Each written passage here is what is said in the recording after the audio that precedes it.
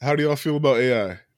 When it comes to art, I'm not a fan because I don't feel that you can create something out of other people's. Like, I don't know. Like Well, AI it's as about consent, right? Or not even consent. It's like, okay, so artists. I'm with you, by the way. yeah, yeah. Artists all pull from other art, yes, Yeah. but I Yeah. don't think generative AI is an artist. Well, Even yeah, if because it's you're someone's copying. putting, yeah, it's an aggregate, right? Like someone's Right. putting in a prompt and say, "I want to see this," and then it pulls from all these other artists, Mm-hmm. and now you have something new. And a lot of the times, money is involved. Yep. That's why the only time I'm cool with it is memes, Mm-hmm.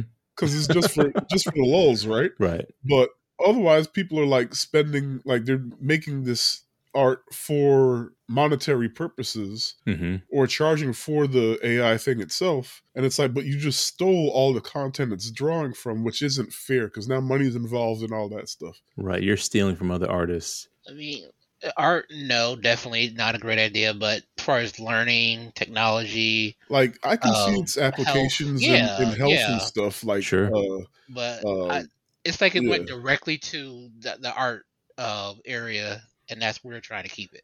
And like, so health or other ethical uses, but Yeah. stuff like how Wizards of the is it Wizards of the Coast? Yes. They started using. Yeah, they started using AI for some of the art. Hasbro laid off 1,100 artists. Mhm. Yep. 1,100 artists, and then they put up job listings for people to touch up the AI work, Yep. i.e., fix the fingers and shit. So Mhm. they fired the artists and hired engineers. So like that's not problematic to people, but that's the thing, they don't care because it's money. It's money. Right. It's money, So And that's the biggest problem. and they know somebody's gonna buy it. yeah. But I don't know, because I also think the issue is with AI and art is, to me, is you're gonna keep it stagnant. There's gonna be no growth or change or imagination, because all AI can do is copy whatever person you're trying to get it to mimic. It's absolutely going to feel hollow. Mm-hmm. Yeah, lifeless. You don't get the experience from the artist. Like Yeah. all you're doing is just getting word prompts and nothing else behind it. There's also like using AI to replicate people's voices. So again, voiceover work Yeah. is like the next big thing coming now through AI, and it's just Yeah, like they're about to. Japan mm-hmm. is about to clear house in the anime industry, Mm-hmm. and it's unfortunate. Yep. Like, so music would still fall under art, but just Mhm. straight up like you said, voiceover work. And they're not going to tell you either. Nope. They're going to keep that shit tight-lipped because they know. But It's gonna have to be the artist speaking up. I mean, what artists? Right. Right. So it's just the company not telling. But this is how you figure it out. You try and find out who that is talking, and then you can't actually find a person. Because like I was reading an article on MSN, and I was like, a fucking robot wrote this. I could tell. I can tell. Like I can't explain it, but I know a robot wrote this. Just how it was, the verbiage Mhm. and how generic it felt. And I was like, who wrote this? And you know how usually on articles you can go see the art, not the artist, the freaking The author, writer, yeah. right? So it had a name, but it wasn't a link when you click on it. You know how you could click on it, see there are other articles? Nope. And I was like, they just picked a name, they generated a name, so it made it look like somebody wrote this, but nobody actually wrote this article. All it's Didn't doing they also stating, have a problem with Sports Illustrated? They found that the company that they were going through was basically just using AI to write articles for Sports Illustrated, and they had to pull a few articles. I didn't hear about that specifically, but I Mhm. believe it. Yeah. So there's that. But the AI in this movie though is kind of neat. Yes. So what about like future of AI? Not specifically like the art and the news articles and shit like that we've been talking about, but like futuristic robots and shit. How do you feel I about that? feel that it is a slippery slope, and again, this is all coming down to capitalism, and it's just trying to find a way for legal slavery. Yeah. Because again, like all the entire purpose of these robots was that they were built so that they can do tasks that people didn't want to do. You don't want a robot butler? Oh no, it's great and all, but the problem is that it's never going to be us that's going to see profits or any kind of like benefit of that. Like it's always going to be large corporations, and they're going to find every way to. Chris, And this is good. Yep. look at my fucking room behind me. You see this? This shit ain't changed since you met me. I need a robot butler yesterday. It's gotten worse. There's more. I'm a benefit from a robot butler. Yeah, but will you be able to afford a robot butler? Hell no. Yeah, it's great when you think about it that way. But like I said, like we will never see a benefit of it. Like I don't think the world ain't ready for it. It's until the, I guess, power structure, quote unquote. Nah, you got to get right from within. It ain't. How you go win if you ain't right within? No, Kareem? because think about it. Think about it. You gotta have your AI butler, right? You know they're putting a whole bunch of spyware in that robot. Are they gonna sell you data to know and see everything? I got a little like Google spy bot in my room right now. I mean, like everyone is. It's my phone. It's my Nest. Like like everything. Like your TV now has microphones built in, not because like you talk to your TV, but it's so they can hear what's going on, so they can advertise to you better. Yeah. All I know, if they actually start putting, like, next 5-10 years, you start seeing actual AIs getting pushed out, seeing commercials. That's where I'm learning to be a hacker. To figure out how to get some sort of control in my life. I'm hacking something. Wait, AI in commercial? What are you talking about? Where they start pushing AI robots. If we see like an AI butler actually come out. Oh, okay. So you don't want an AI butler? No, not until I know if it's a third-gen model that's affordable? I mean, once it becomes intelligent enough to understand that it has free will, it becomes. That's the next question. Right. If it was like the AIs from that video game that was out. The man with the thing? Huh? What numbers? No, it was a video game where Detroit? Detroit. If it's that type of AI, I don't know. Who's making it? I need to know that part. Yeah, so that's the next part then.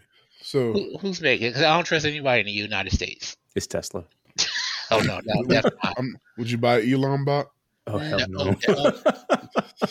Absolutely not. No, you got to keep that away from me. Yes. Don't they have one, or at least like what it would look like? They're working on a robot right now. They had that whole thing where they had a person in a suit dancing around for their announcement for a Tesla robot. But yeah, they're working on one right now. I'm just waiting for the first news reports where they built the AI robot that killed people because the coding went wrong. I'm just waiting for that. Let me go ahead and start this episode. But let's do it. I will say, like, I see some benefits, but I am scared shitless. The benefits are there. Just look, I watch too many movies, man. Like, we ain't ready. Any chance I get to bring up Skynet, I'm bringing it up. Look, what's the 3 rules? Y'all got the 3 rules right? Look, so they always end up hurting people. I don't understand. Man, like, could you imagine, like, Skynet activates and, like, your doorbell start going off, your Roomba start going off, your phone stop working? Like, what are you gonna do? I have a dumb house. I don't want no Echo or Alexa. I said Alexis. Alexa. Yep. Man, look, it's bad enough my phone always listening to me, but something about, like, but I need a phone. Mm-hmm. Also, like, I realized that after I already had a phone and got used to having a phone, I don't want to go back. But, like, I can stop there, right? I can't lie. I got a Chrome in my house. Oh, I know. I see not having to touch the lights. I was like, please don't let Skynet activate while I'm sleeping over at your house. I have a smart home, so everything's on everything's on some kind of word trigger. So, well, on that note, thank you for joining us today. If this is your first time with us, we're the secret group. We need to put that on AI. Thank you. Shut up. Don't replace me with AI. No. I got to leave that in because that's funny as shit. Thank you for joining us today. If this is your first time with us, we're the secret group of brown kids. Who are the secret group of brown kids? It's a secret. But you might be able to find us, for one, welcoming our robot overlords. My name is Tiffzilla, your host, and on this podcast, I make my friends watch movies with me and talk about their feelings. And on the panel today, experiencing tranquility, Karreem. Yes, everything is good except for that robot looking at me from the back corner. And experiencing nothingness, Chris. There is nothing going on in my head right now. That's an achievement. It is. That's bliss. That's bliss. Yeah. The voices have quieted down for the first time. I'm gonna take credit for that. So, and the movie of the week is The Creator. Came out last year, 2023. If you don't know what it is, against a backdrop of war between humans and robots with artificial intelligence, a former soldier finds a secret weapon, a robot in the form of a young child. Came out in September 2023, theatrical release, and it's currently streaming on Hulu. So if you haven't seen it, go watch it. I'm going to recommend it. Spoiler alert. I was surprised it went to Hulu first. It's because it's Disney. I think it's 20th Disney. Century, so it's under Disney, yeah. Oh, okay. The Overlords, Disney. Also, why this movie? Because I said it. It was one of my 2023 favorite movies. If you listen to that episode with the recommendations. And directed by Gareth Edwards, who did Rogue One, Godzilla 2014, and his breakout was a indie movie called Monsters.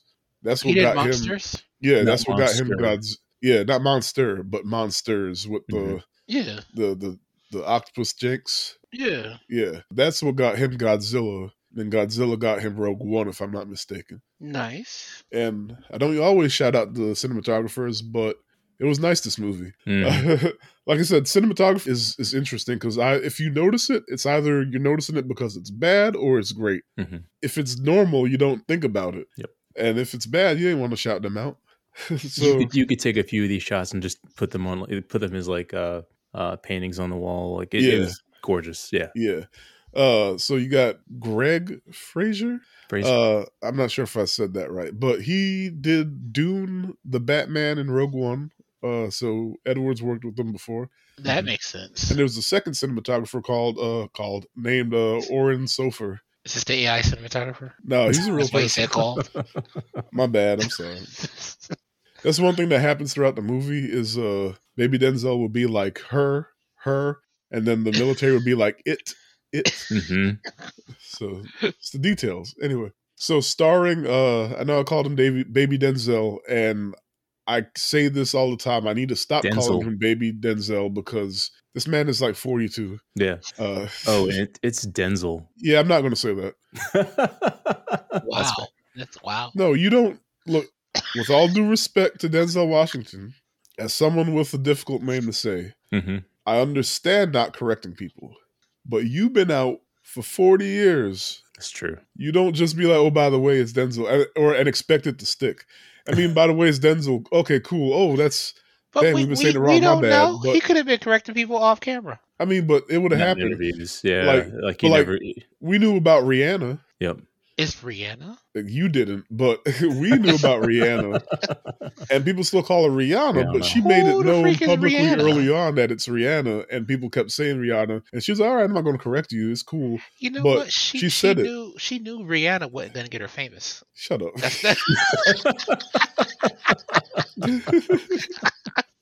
Denzel and but Rihanna like Denzel didn't say it until like it's like 4 years ago. Yeah. Like, oh, by the way, it's Denzel. I mean, I knew that though because I've heard the name before in other whatever. Maybe the agent has something to do with that because back then the sounding of names they viewed real. No, it was black people. He was Denzel since school. That's exactly what it was. Like that's why he didn't care. But yeah, and like Rihanna was Rihanna in Barbados, but she came here and was Rihanna. Then she corrected him and was like, you know what, life's too short. Whatever, keep moving. Yeah, Rihanna. That's a white woman that can't sing. I don't think I've met any white person named Rihanna, but that's just me. Isn't that a country singer? Is it? Or am I thinking? Or am I going with like? Is it Leanne Rimes? Probably. Anyway. Yeah. Moving on. Yeah. Thank you. Written by Gareth Edwards and Chris Weitz. Chris Weitz, side note, this is mind-boggling to me. He made American Pie with his brother Paul. Oh. So it's just interesting seeing, like, apparently he does a lot in Hollywood, so not just writing, he produces, directs. He's been all over the place. Mm-hmm. But it's just interesting. The American Pie guy also wrote this movie. Like, yeah, came a long way since American Pie. Maybe that's the reason why I couldn't get behind Joshua. Oh my god, we'll get to it. Yep. Budget $80 million. Box office $40.7 million. Domestic, so U.S., Canada, Puerto Rico. International 63.5. Total 104.2. Is that good? Nah, not really. Not the studios, because the budget usually doesn't include marketing, and even if it did, they still wanted to knock it out of the park because they're chasing profits. Yeah, and it barely made above what it cost to make. So let's say they broke even. Yep. Which, honestly, non-existing IP sci-fi, this is good for that, because usually, technically, they're all flops. Yep. Yeah, isn't this like a kind of a niche thing? Yeah, sci-fi is always niche. Hard sci-fi, especially, is always niche. And then people don't see it right up front. They always see it after the fact. So almost all of the original sci-fi either flop or break even. Yep. They don't really go on a run unless it's like Christopher Nolan, you know? Or Godzilla +1. That's not original. That's just not of all the IPs. That is existing IP. You're right. 60 years of Godzilla's goes. I can't do the Godzilla roar. I'm sorry. But so tell me if this makes sense to you, because it does to me. Rotten Tomatoes, audience 76, critic 66. It does. I will say, I can see the critic score being a bit lower because the third act gets a little wonky, the writing. Too long. And I'm not going to get into that. I was going to say, the theme, it wasn't just straight up it was science fiction, and science fiction always deals with like other themes outside of just science fiction, you know what I mean? It's usually either commentary or other themes, and like obviously this one had to do a lot with theology, and usually that don't go over well with critics. Sometimes it does if they could pull it off, but usually they lean towards like when it's more anti. So I wonder how much that plays into it. Like, it's not a huge thing. It's not like guaranteed to bomb if it has to deal with God or anything, but it might knock off like 5%. So between the third act and that, I can see why it's a lower critic score. But before we get into it, I'm going to shout out Adam, Jalinda. We finally got some engagement. Yay, it's only almost been a year. Nice. And shout out Washington and Oregon, because they've been watching like crazy this week. Hell yeah. Listening, downloading, I don't know. And Colombia. Look, shout out Colombia, because somebody in Colombia listened to the Encanto episode 14 times. Damn. I get it. I'm still mad I was not on that episode. Hey. Let me find out that's the best episode, because every podcast has just a episode everybody kind of draws to. You want to know what it is? What? It's almost a 3-way tie. Like literally two downloads off. The most is I'm not going to say what it is because I'm a little embarrassed. But the most is Speed Racer. Okay, that was. And then that was the first episode though. So like when we went up, I know like Samsung, I don't know for sure, but they had to have like listed us or pushed us somehow, because we'd be getting a lot of listens from them. Also, we happened to post the Speed Racer episode right when like Alamo Drafthouse played it. So a whole bunch of people got introduced to Speed Racer for the first time, and then one of the best anime movies ever made. Yeah. So it was just like the timing was great, and then it was our first episode, so some of the platforms pushed us a little bit. So it really had some legs, even though it was our first episode and like the quality was bad and all that stuff. So there's that. And then tied with Speed Racer is they clone Tyrone. Really? Yeah. Like I'm happy about that. Yeah. So those are our three, and they've been battling it out for months. So sometimes it's Speed Racer. Puss in Boots just went up maybe like 3 weeks ago. It's like I check the stats all the time. It's just funny to see. I forgot how we got here. Anyway, we were talking about the states that the podcast were popular in. Yep. Encanto was number 2 for a long time until we did Puss in Boots. Still have to watch that. It's a great movie. Yeah, I've heard nothing but good things about that. Also, if you don't already but you listen, please like and subscribe and tell your friends and all that stuff. Seriously, our Spotify has like 2.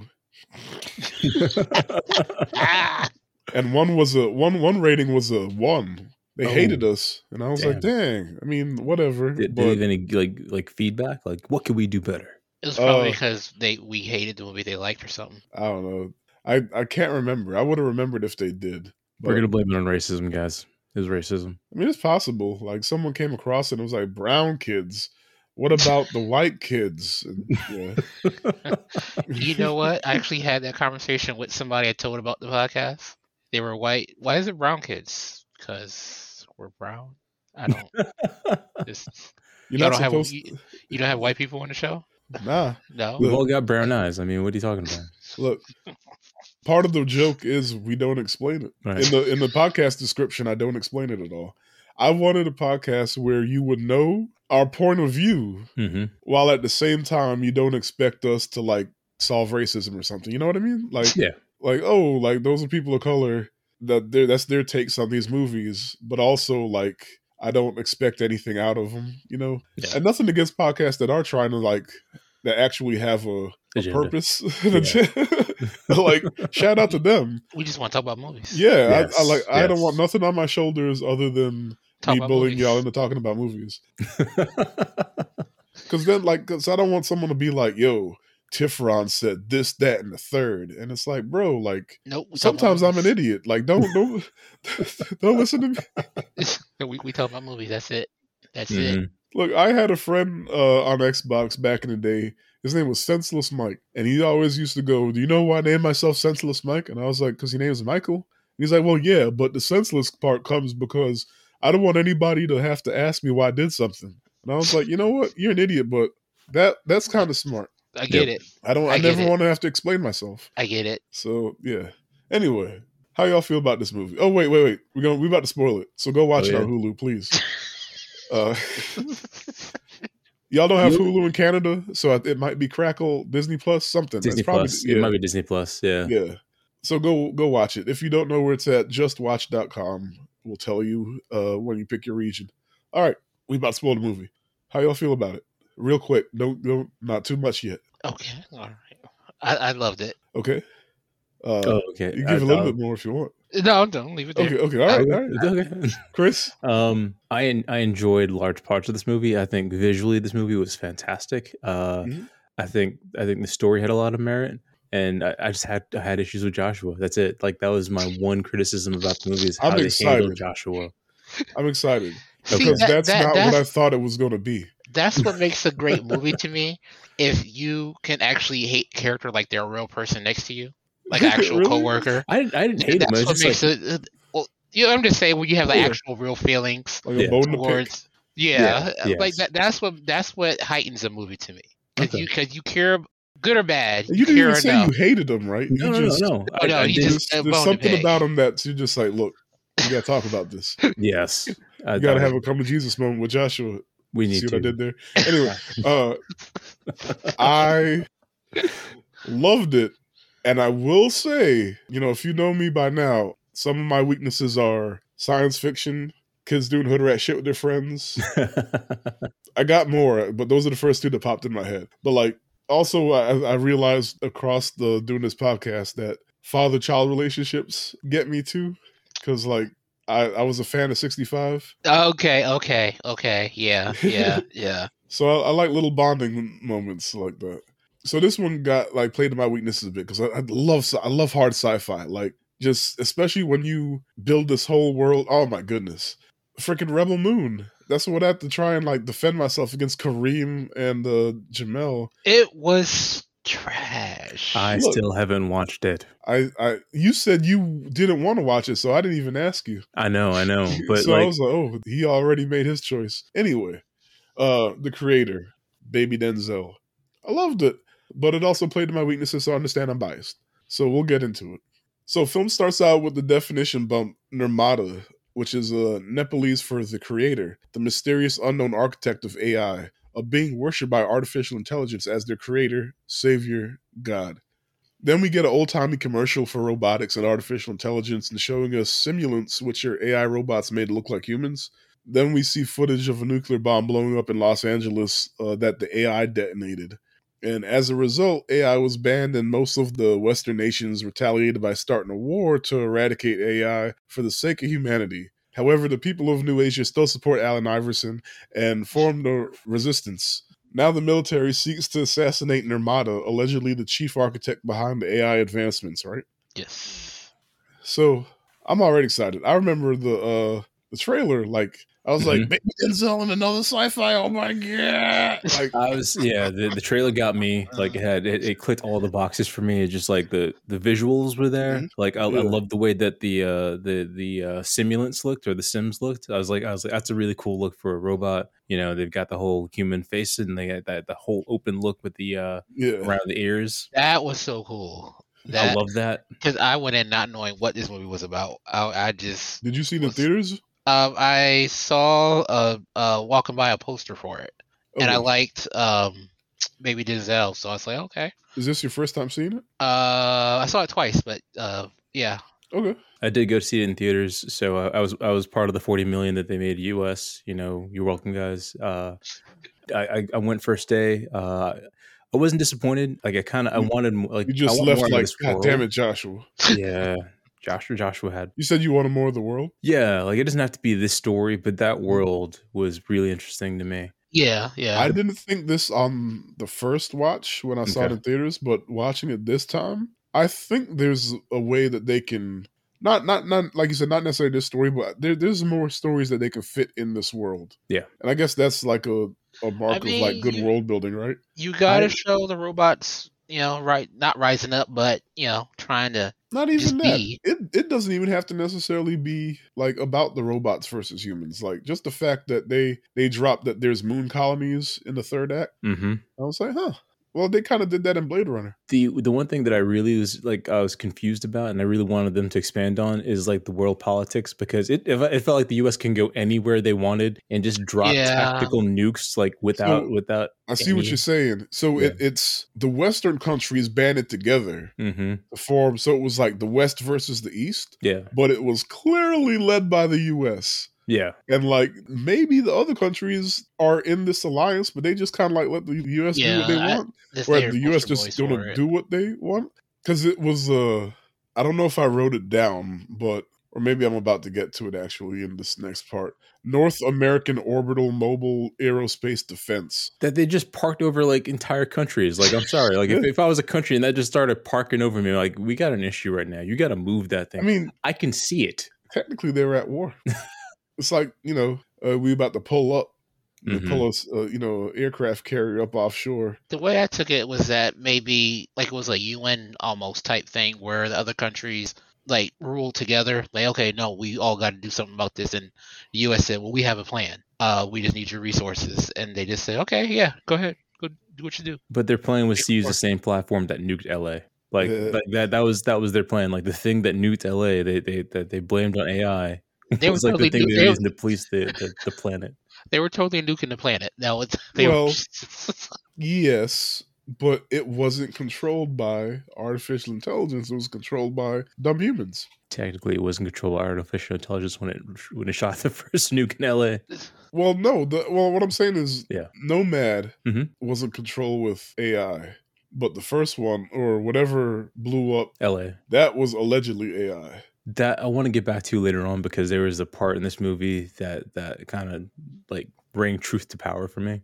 But okay, yeah, put a pin in that. Okay, so then the movie actually starts, and we see soldiers coming out of the water with assistance from Nomad, North American Orbital Mobile Aerospace Defense, from up above. And it's like this bitch in low orbit space station that can surveil and launch missiles against its adversary, whatever. The Justice Tower. It was. You said the Genesis Tower? The Justice Tower. Justice Tower? Yeah. What's that from? Justice League. Is it the Justice Tower? No, it's I forget what it's called now. But the Justice League's got a base in space. The Watchtower. The Watchtower. Watchtower. I don't know why I said Justice Tower. I got you. Yeah. Oh, yeah. So, yeah, something like that. I don't think the Watchtower had like... Oh, it does. It does. It has a beam. It dropped down on Doomsday in one of the movies. Oh, okay. Well, so something like that. So, the military force launches a surprise attack on undercover Joshua Taylor, John David Washington, and his pregnant wife, Maya Fey, played by Gemma Chan. The resistance capture a soldier, and once they were alone, Taylor scolds him for attacking, but the guy says that they had orders to go after Nirmata. Like Taylor tells him Nirmata isn't there, and then he grabs his walkie and he says, "This is Sergeant Taylor. Call off the raid. Nirmata's not here." Just to turn around and see Maya standing there, right? So remember, he was undercover. Mm-hmm. Apparently, homie told her that he was out of the military. Obviously, that's a lie. And then she pulls a gun on him and he tries to beg her to run away with him because they only want Nirmata, but she runs away.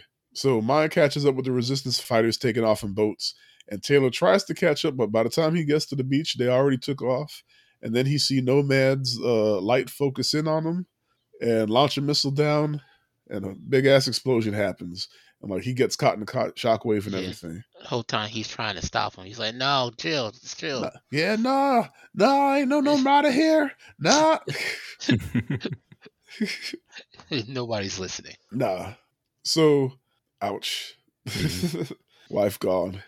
So, Nomad, though. The thing that bugs me about Nomad is you can't really tell the size. Mm-hmm. I will say that I did think it was, I guess, smaller than they made it out to be at the beginning. Yeah, because you'd see, they did show a shot of it in space and looking down. And then, but for when it's looking up from the ground up, it looks like it's way closer. Yep. Yeah.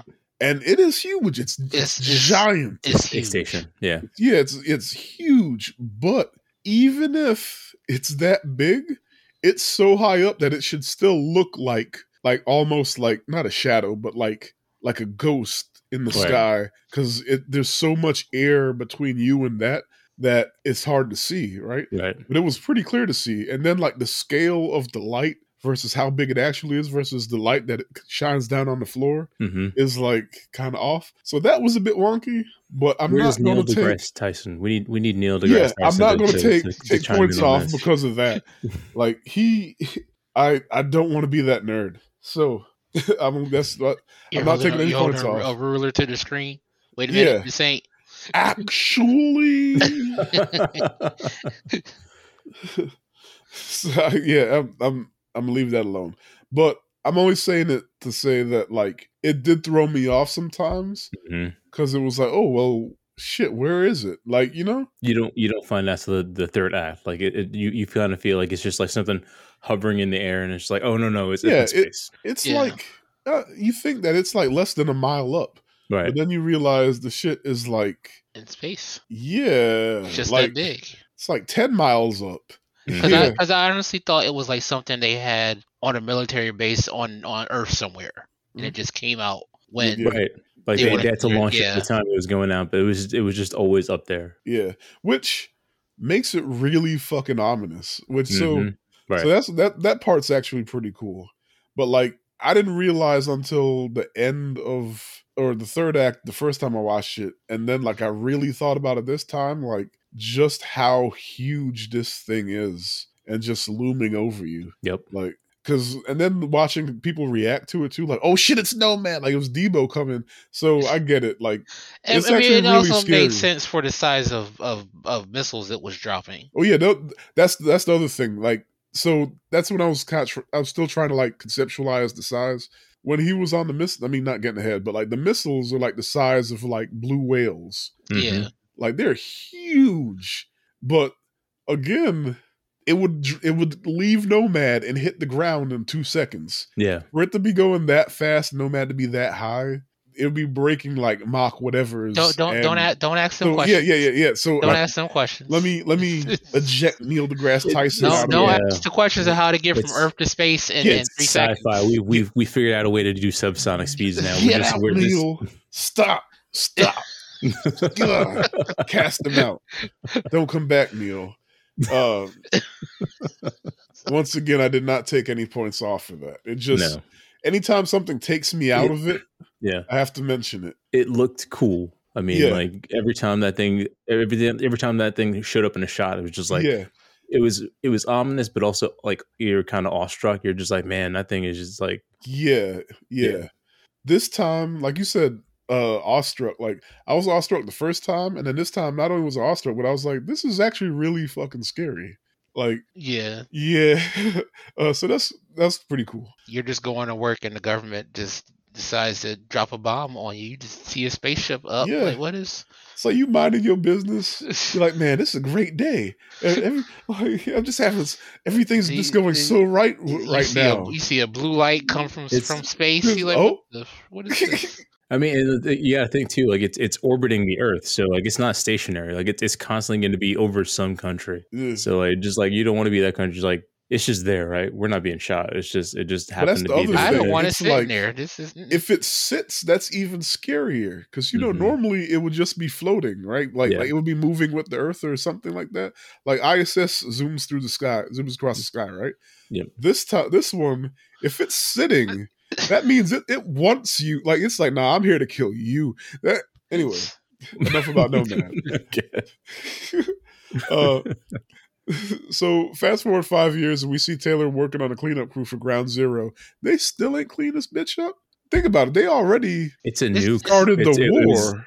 It was like it was. You're right. Yeah. So they had to wait for like the radiation die down a little bit. Okay, you're right. There are steps. Get out, Neil. Get out. Good point. And like we see him, like he's still a wreck over Maya. And then one night the military shows up. And we're about to get to it. The military shows up, General Andrews and Colonel Howell. And like they try to convince Taylor to come back for one more raid because allegedly the robots built a weapon called Alpha O. And that could take out Nomad and turn the tide of the war, right? So, and supposedly it's in the same area that Taylor was undercover in, and they want him to come back to because he's familiar with it, right? But here, that facility. Because they also show in that part where you actually see he's missing an arm and a leg. Yeah, that was the coolest robotic arm technology type. That was I was like, it's slick because when he puts it on, it looks like a regular leg or arm. Just a shoulder joint. Everything else is like an arm. But they still put the the gravity of not having your limbs with that. Yeah. Like, even though this is it's still tough for him to get it on and attach it. Yeah. And without it, he's still struggling. They usually don't show that in movies. And then I was just kind of like, man, it's really neat that they got his skin tone right. Right. It's not just VFX. They didn't cheat and just make it it's not a Band-Aid colored a metallic colored arm. No, it was actually him. I was like, okay, all right. We're learning.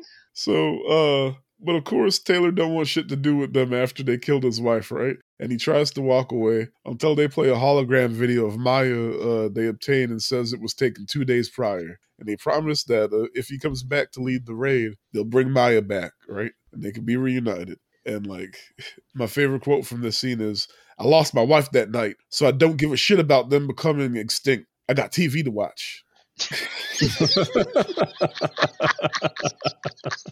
That's real shit. He's like, get out my face. My show's going to come on. You interrupted. I guess now we could talk about, or do you want to wait till the end to talk about? No, we could talk about Joshua now. Okay.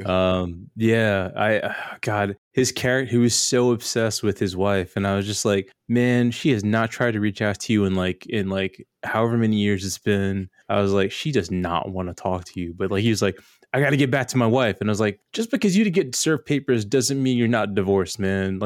After so many years of separation, you're legal.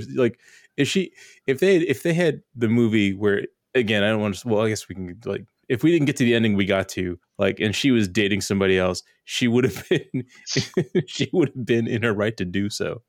Here's the thing. Oh, go ahead, Karreem. My thing is, what did he expect at this point? Okay, wait. Okay. Well, are you done? I'm sorry. Are you done? Go ahead. Okay. All right. Okay. So you got to remember, the final moment with her is betrayal. Yep.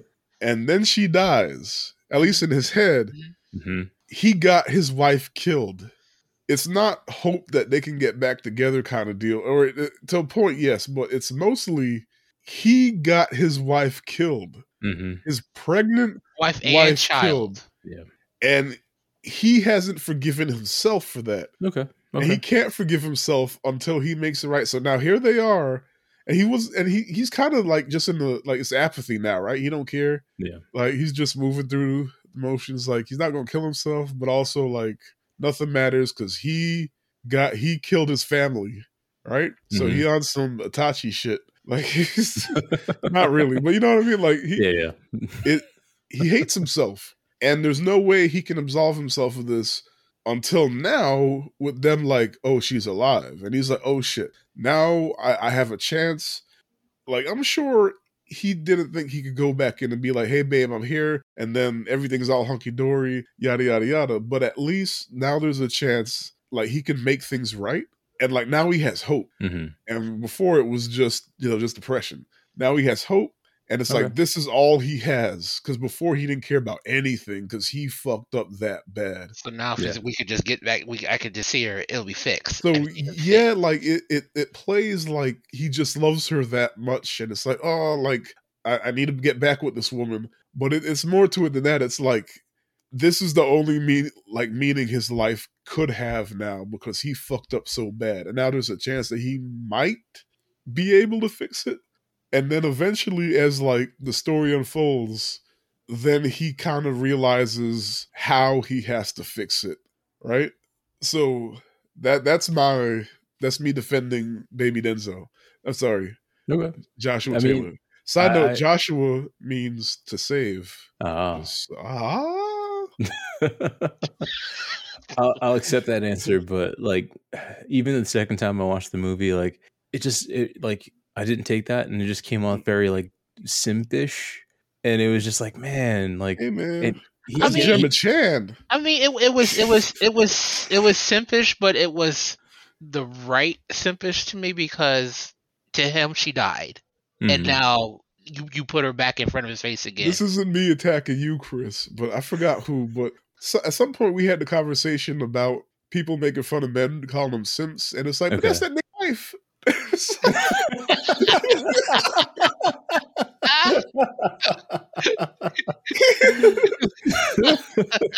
I can't remember who it was, and I'm not sure if it was on this podcast or the anime podcast, but I remember that being the funniest shit ever. That's all I got. Okay. I think it was the anime pod. I don't remember if it was this, but yeah. I feel like Simps and anime kind of go hand in hand depending on. Oh, absolutely. Yeah. Not even depending on the genre. That transcends. Like anyway, yeah. That's a whole different podcast. But yeah. So back to this. Oh yeah, he got TV to watch. So it cuts to a strike team about to be dropped off, and we see Taylor is with them, right? And Colonel Howell, Allison Janney, she explains that none of the local humans, robots, or siblings fuck with them, so they better not get caught because it's a wrap if they do. And like we get a sense of the team too. It's like typical brutish American soldiers, right? You know, I don't want to say generic soldiers, but generic movie soldiers. Yeah, it's like they try to make them meatheads. Yeah. I couldn't think of the word. I kept wanting to say jarheads, but that's Pacific Marines. Right. I didn't want to piss off Jamel, but like. You know those guys had a few hate crimes under their belt. Just saying. Yeah. You're just like, they just want to get in and kill stuff. Yeah, like that. Honestly, some are like that, but not all. Well, I'm sorry. Like once they started threatening the dog, we had an issue. Like I was like, "Where's John Wick?" But no, they did a great job of making these military. These are the villains. That's pretty much what. Oh yeah, these are the villains. There's no question. So like that's one of the themes of the movie is American imperialism, right? Yep. And like so they didn't really hold a lot of punches when it came to that. No. And I was weak how Josh was side eyeing them the whole time. Yeah. And he got his dad's side eye too, so he'd be over there like.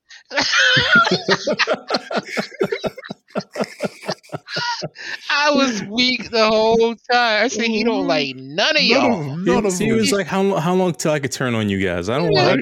I just want to get my wife and get the hell out of here. For my wife.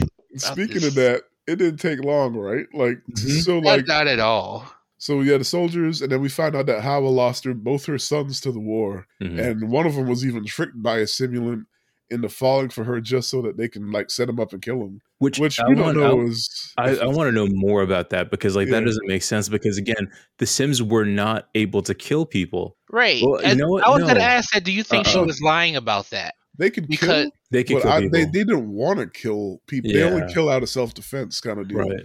Well, and then she's shown that she's not entirely trustworthy with how she does things.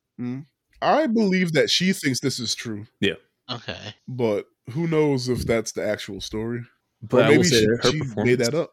Her performance was absolutely like I believe that she was a psychopath that just wanted to. She was great. She was great. Like there were a few scenes where like or there was one scene in particular where they're talking to one of the Sims and like she's like just like, oh yeah, no, everything's gonna be okay, we gotta catch up with everybody. Yeah. When they were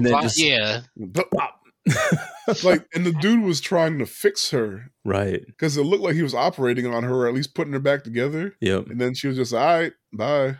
Yeah, I understand. Yeah. So who's to say? But she definitely ain't messing with no robots, right? So we'll get back to her. Yes. But yeah, so once they land, Taylor tells them it looks like the village was built up on top of the entrance. So then they have to try and figure out how to get in. Like that's when you get like them messing with the dog and stuff. And so like they're fucking with the villagers, but Taylor figures out how to get in. Like he remembers like, or I don't know if he remembers or if he figures it out, but he turns the statue and the door opens, like in a video game. Initiate Zelda noise. And when they're messing with the villagers, one of them like fusses at him, and she says, "Those things down below, they have bigger hearts. You can't beat AI. It is evolution." But she says that in like Vietnamese. Yeah, they didn't understand anything anybody was saying.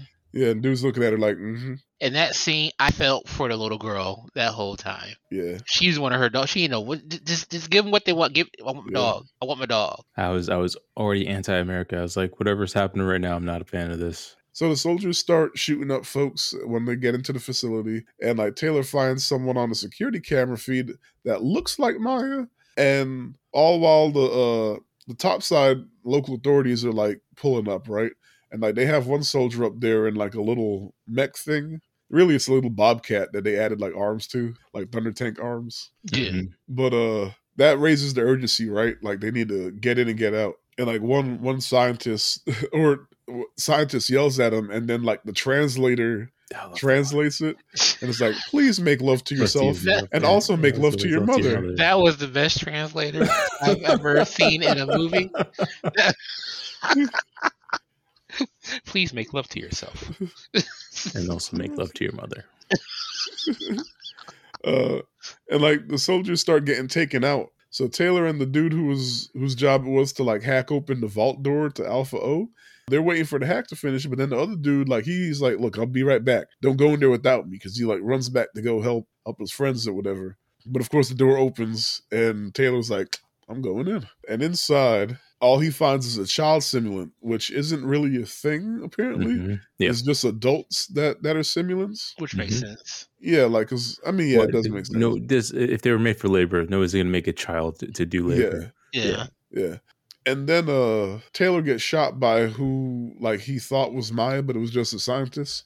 Mm-hmm. And, like, the scientist orders the child to leave and go find their mother while Taylor is down for a minute, because he had a bulletproof vest on. That part annoys me, because like the scientist, instead of like trying to take the child to Namada, just tells the child to go to Namada and then runs off. And I'm like, what kind of backup plan is this? Save yourself while I save myself. That's what it was. I don't think she was trying to save herself. No, I think she's like, nah, I'm gonna go back and fight. Yeah, like, that's she did grab a weapon. So here's a question: how much you got to make per hour for you to be that scientist? Like. Well, to be fair, actually, no, I take that back. It's not about money for them. No. Yeah. They love AI at this point. They recognize that, like, she's the big deal. This is evolution. Real relationships to them. So I get it. I think it was like, I'm gonna buy you some time. But to the same point, like I'd be like, let me get you out of here instead of just like, I'm gonna buy you time. Yeah, right. Yeah, that's true. Like I'm leaving. I'm still keep my gun, but I'm leaving with you. One thing I also liked about just, I guess in general with the movie, how low tech the military was compared to the AI, because none of their equipment had AI in it except for that one thing towards the end. Because the translators low tech, they had like regular guns. Everything was manual control. They're scared, bro. They said never again. What are we talking about in the beginning? They said fuck around and get a Amazon Alexa and it blows up the never again. Look. But yeah, So the soldiers scramble to get out the facility and make it back to the ship because Nomad blows the place up. And Taylor makes it out in time to see the ship take off, but it's blown up because of a bomb that had landed and lashed onto the back of one of the soldiers that made it in time. That was pretty funny. Because you saw the thing like, and then it like land on her, like land behind her, and then nothing happened. And you're like, oh, okay. And she gets up there, turns her back, and the shit is on her back. I thought they were going to throw her out the plane. I thought so too, but they tried to get it off. A smart move. Like I don't understand. Like homeboy, like hopped behind her and held her, and I was like, bro, this isn't like a live grenade on the ground. Like you got an entire helicopter full of people. Why are you trying? I think they just don't know. They've never seen it before. Maybe. So like maybe he was just like, okay, I'll die. But like, like kind of hopping on top of the, like you said, hopping on top of the grenade to save everybody else. But that was a boom. It was a big boom. And with them, it is very much humans united against. Yeah. So they're very much. And also, saved. they've probably been together however long, so they didn't even think to not save her. True. You know, they automatically went to let's get this bomb off instead of let's get her off the plane. Because I would have booted her off. I already know. I already know, Karreem. As soon as you saw that Sparta, like off. Oh shit! She got a bomb. You let her on the plane? Nope. Look, but yeah. So it was like, and it all happened like 3 seconds anyway. It was like, oh shit, she got a bomb. Yeah. And it was funny, like the face John David made where he saw the plane explode was like, damn.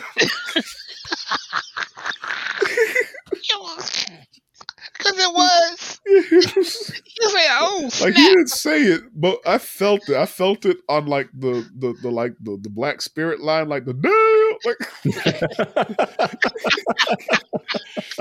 oh man. Oh yeah. So rest in peace. No, you know what? The puppy guy was in there. No, he wasn't. Damn it. No, he wasn't. Him and there's like 4 of them that didn't make it or wasn't on the ship. Right. Actually, I could never tell if Howell was on the ship or not, and she survived. Like if she was in the front or something. But because she looked a little roughed up when we saw her later. Yeah. But I don't know where she was. She ran off. She said, "If I'm not back in 5 minutes, then leave without me." Okay. So that's why she was hoofing it like on foot the entire time. Gotcha. Okay. Yeah. So everybody else got taken out though. And then Nomad's missile hits, right? And we see Taylor get caught in yet another shockwave. and the child was also hit by the shockwave, but she didn't even budge, which was cool. I mean, logically, whatever, but that was cool because like it was immediately after you see the shockwave hit Taylor and he gets swallowed up. And then it cuts to her and you see like the wind just blow by. And she's just like, she's just chilling. What's going on here? What are y'all doing? Yeah. So next, Taylor wakes up to the semblant child staring at him, right? And he tries to chase her off, but he ends up investigating some sounds that he heard, or it sounded like radio chatter, right? But that's one of my favorite lines is, "Go! Get the hell out of here! Get the hell out of here! Get out of my face, weirdo!"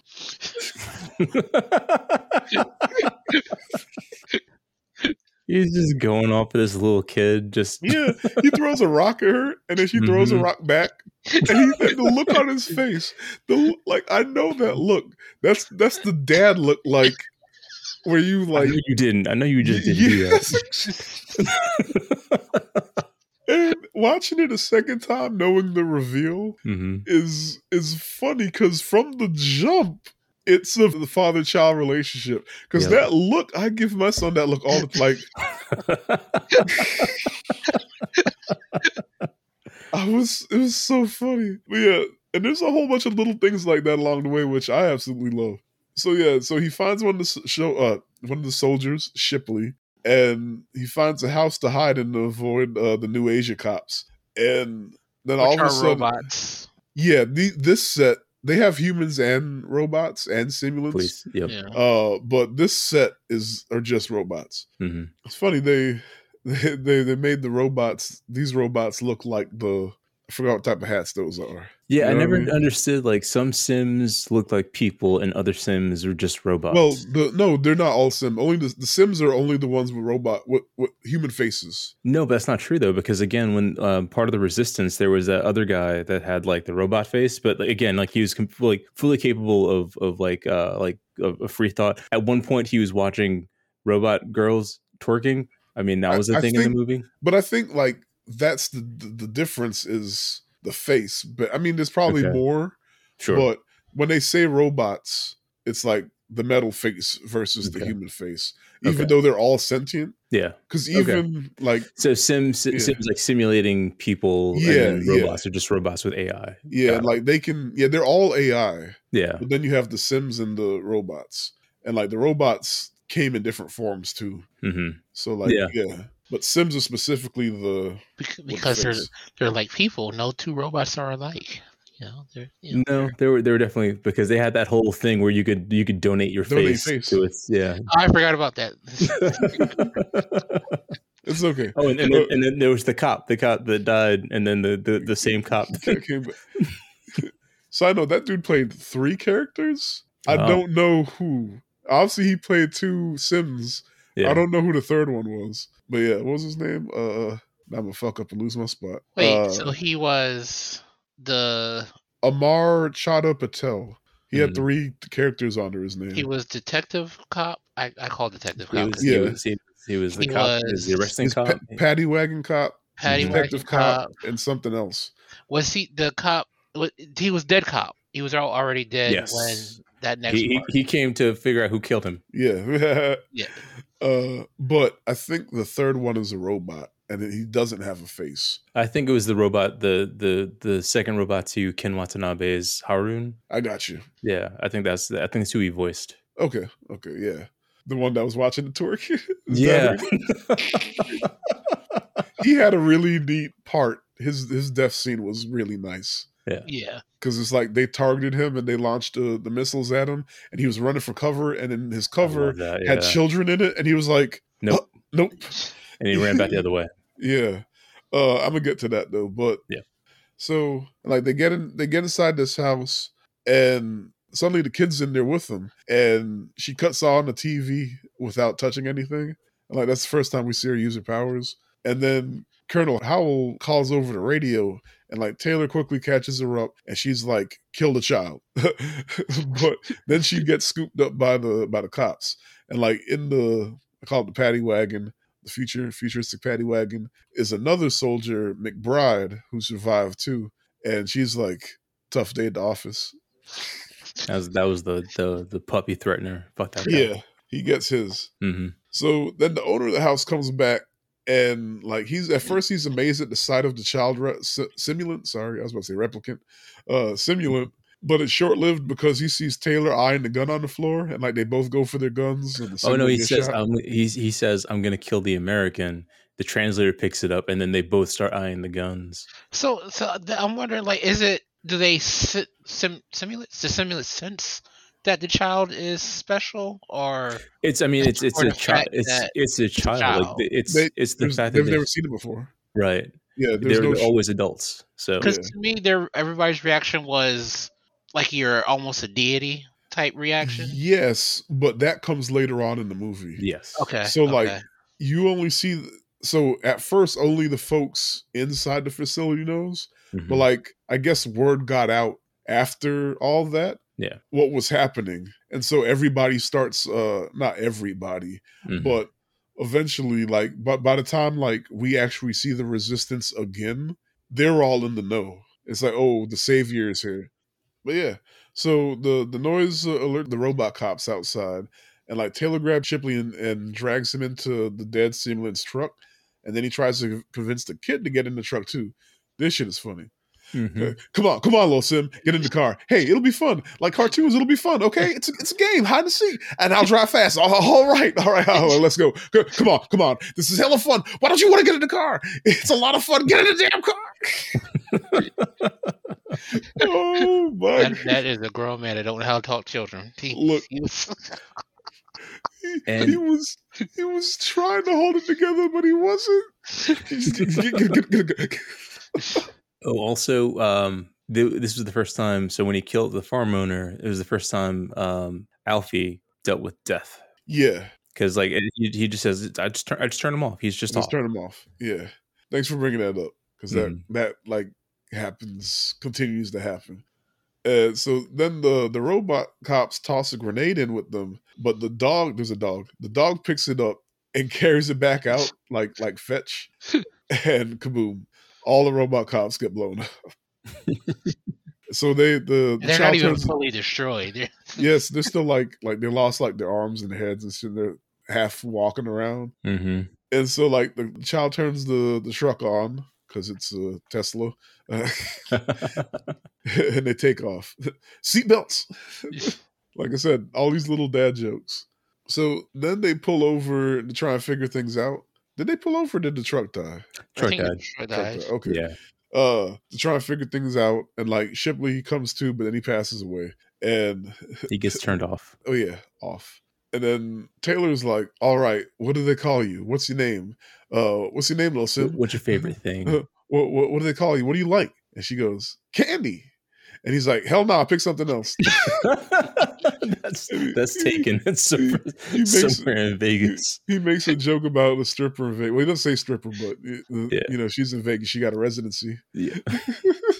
But it's the speed at which he goes, hell no, I'll pick something else. And Taylor puts a hat on the kid and names her Alfie after the Alpha Omega symbols on the side of her head, right? And they hitch a ride on a bus filled with kids that was driving by. Involving those little kids and kidnapping and murder. I kind of wish they had shown that scene because like it felt like when they got to the checkpoint that like the family was aware that they were like, again, harboring a fugitive. Yeah. And like, did he hold the entire family at gunpoint or did they volunteer to try to get him through? It didn't. Like at one point, did it turn from helping to hostage? Right. I see what you're saying. Mm-hmm. I think they were cool until the checkpoint. And it was the checkpoint is what made them be like, oh, we're in trouble. Because they were focusing in on Alfie real hard. Yep. And I'm not sure if there was a news broadcast on the radio, if they just heard him talking. There were already posters like with their faces. So like at the checkpoint, they had a picture of Joshua. That's right. Which is one of those things too. I'm like, it's got to be hard to hide a black man in an Asian country. Right. Because like I was just like, you stick out like a sore thumb. Like no matter what you do, you can't blend into any crowds there. So I was just like, how did nobody find him faster? Yeah. I mean, to be fair, he went from the rice paddy field, the house to the truck to the bus. Yeah. But once after this part, then he's out there.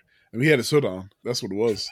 He had the good old disguise. He was doing a lot of back roads too, I guess. But so then hours later, Howell and the surviving soldier McBride, that's the dog dude, who commandeered a paddy wagon that they got scooped up in, and in the process killed the one simulant cop. They find the truck and Shipley's dead body, and like they use a device to transfer Shipley's final memories into the dead simulant to find out Taylor has the weapon and has a friend. Or before they ran out of time and the simulant goes cold again. And I've never seen anything like that before in sci-fi movies. That was pretty neat. And it also showed how cold and cool, what's her face was. Because he comes back, or like there was like, look, he's been dead for 4 hours. Mm-hmm. We can't get much. And so she was like, maybe we got like 30 seconds. And he comes back and he's like freaking out. And she's like, hey man, you're dead already. I'm sorry you're dead, but just tell me what Taylor's doing. And he's like, I just want to talk to my wife. Hey, shut up. Just tell me what Taylor's doing. That was rough. No concern for him. Hey man, but dude acted his ass off. Like the fear on his face playing. That was real. A man that just came back from the dead.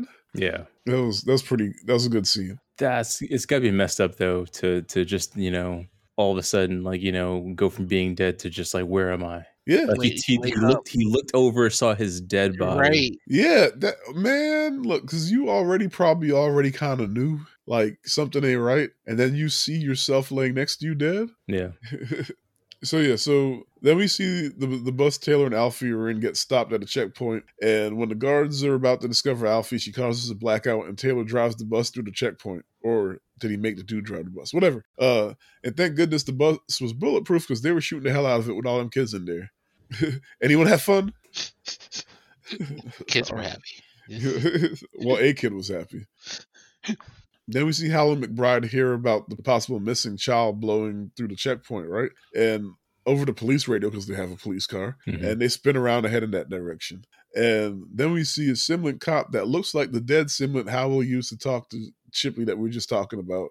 And like immediately after that, we see the advertisement for donating your likeness to be used as simulants in order to support AI. So like that's how we know, they can be multiple copies of simulants. Based on one person. And also that's how they get real people faces. Yep. And then we get the part with Taylor talking to Alfie, and he's like, "Want to play a game? It's called Save Your Friend Joshua from Getting Killed by the Freaking Police." Right? And she's like, also love "You're my friend." Well, I want to jump back because when Alfie got her name, Alfie asked for Joshua's name, and it says, "None of your damn business. None of your damn business. You don't need to know that. None of your damn business." So this is the first time she finds out his name is Joshua, and she's happy. Yep. Her face lit up. She did. She was a good little child actress, man. Like when she smiled, fantastic. Yeah, every time she smiled, I was like, "Aw." And then when she cried, look. Yep. Look, I didn't cry in the theater, but the second time I was in my feels. Like I teared up 3 times this time, and I was like, "Damn!" Those scenes was hard up there. It was. One of the facts that they said that is that Gareth Edwards waited till the last day to shoot a lot of the emotional scenes because he wanted the bond to be built between. I knew exactly what it was when you said it. Yeah, and I was like that's so smart, and like because she's a young actress. Yeah, and it's just like I see that, and like that really came through in the performances. But yeah, that's also a little rough. Like now you're friends with John David, and you about to leave it forever. Get on screen and go cry. Ooh, all right, but that's. I mean, it worked. It did. I like hearing about them little tricks directors be pulling on the actors to pull stuff out. That's why I said like a good director can make a good actor. It takes 2, but sometimes a director could really pull something out of like an actor. Like performance. Like they need something out of performance, and they're just like, I really need this out of the performance. Like I need you to give me this to get the actor to get to that next level. Yeah. Without, torture or harming the actor, I need real tears. Like, I'm gonna go mess it for you. But so we get some father-daughter bonding, and then a flashback of when Taylor got the orders from his old commander, Drew, to befriend Maya so he can place a tracker in the form of a ring on her. I get it, but what I'm saying is that's bold. It's like, oh man, hey man, I know you could bag her. That was the thing too, because like that was how they started the whole thing. Like they gave him a ring to give to her, and I'm like, I was like, they haven't met yet, and like you're just like, go propose to her, and like just have her put this. She could be into robots. You don't know, like. But I was laughing to myself thinking that this time I was like, dang, that's real presumptuous, but. Yeah, they could have used AI to find the person that she was most likely to be attracted to. True. They said, "Hey, Chat GPT, what is Gemma Chan's type?" Because if you think about it, there's nothing remarkable about him to pick him solely for this mission, other than might be her type. You're not wrong. But yeah, so they then in the present they arrive at Drew's spot, right? And now he's an AI technician with a simulant girlfriend, which is funny because in the flashback, he was like, "Hey man, don't go native on me." Because he already saw that Joshua was like, "Damn, she pretty." So that's funny that now he has a robot girl. And like Drew analyzes Alfie, and like he's able to figure out after just looking at her ears that she has abilities that's going to continue to grow, and eventually she'll be able to control all technology remotely. I think what he also alluded to is the fact that I think she was actually like, she would grow up, like she wasn't going to stay like a kid sim forever. She had the ability to actually like grow into an adult. Yeah, they don't show you that until later because he just kind of says it. Yeah. But it doesn't hit you until that scene later on. Yeah. But yeah, you're right. They do like mention it now. Huh. But then it's wild that he got that just from looking inside her ear hole. Right. And then like his girlfriend, who I think is she's like a Vietnamese singer. And I think they put her, I mean, I don't know her, but the website said she's a Vietnamese singer. So you know how they like she's great in that scene. Slide a rapper into a movie or something? It's Mm-hmm. like that. Man, she was. And she's like, tell me about Joshua, Alfie. And then Alfie's like, he's funny. We play a game called Save Your Friend Joshua from Being Killed by the Fucking Police. Side note, I'm mentioning this because it made me laugh.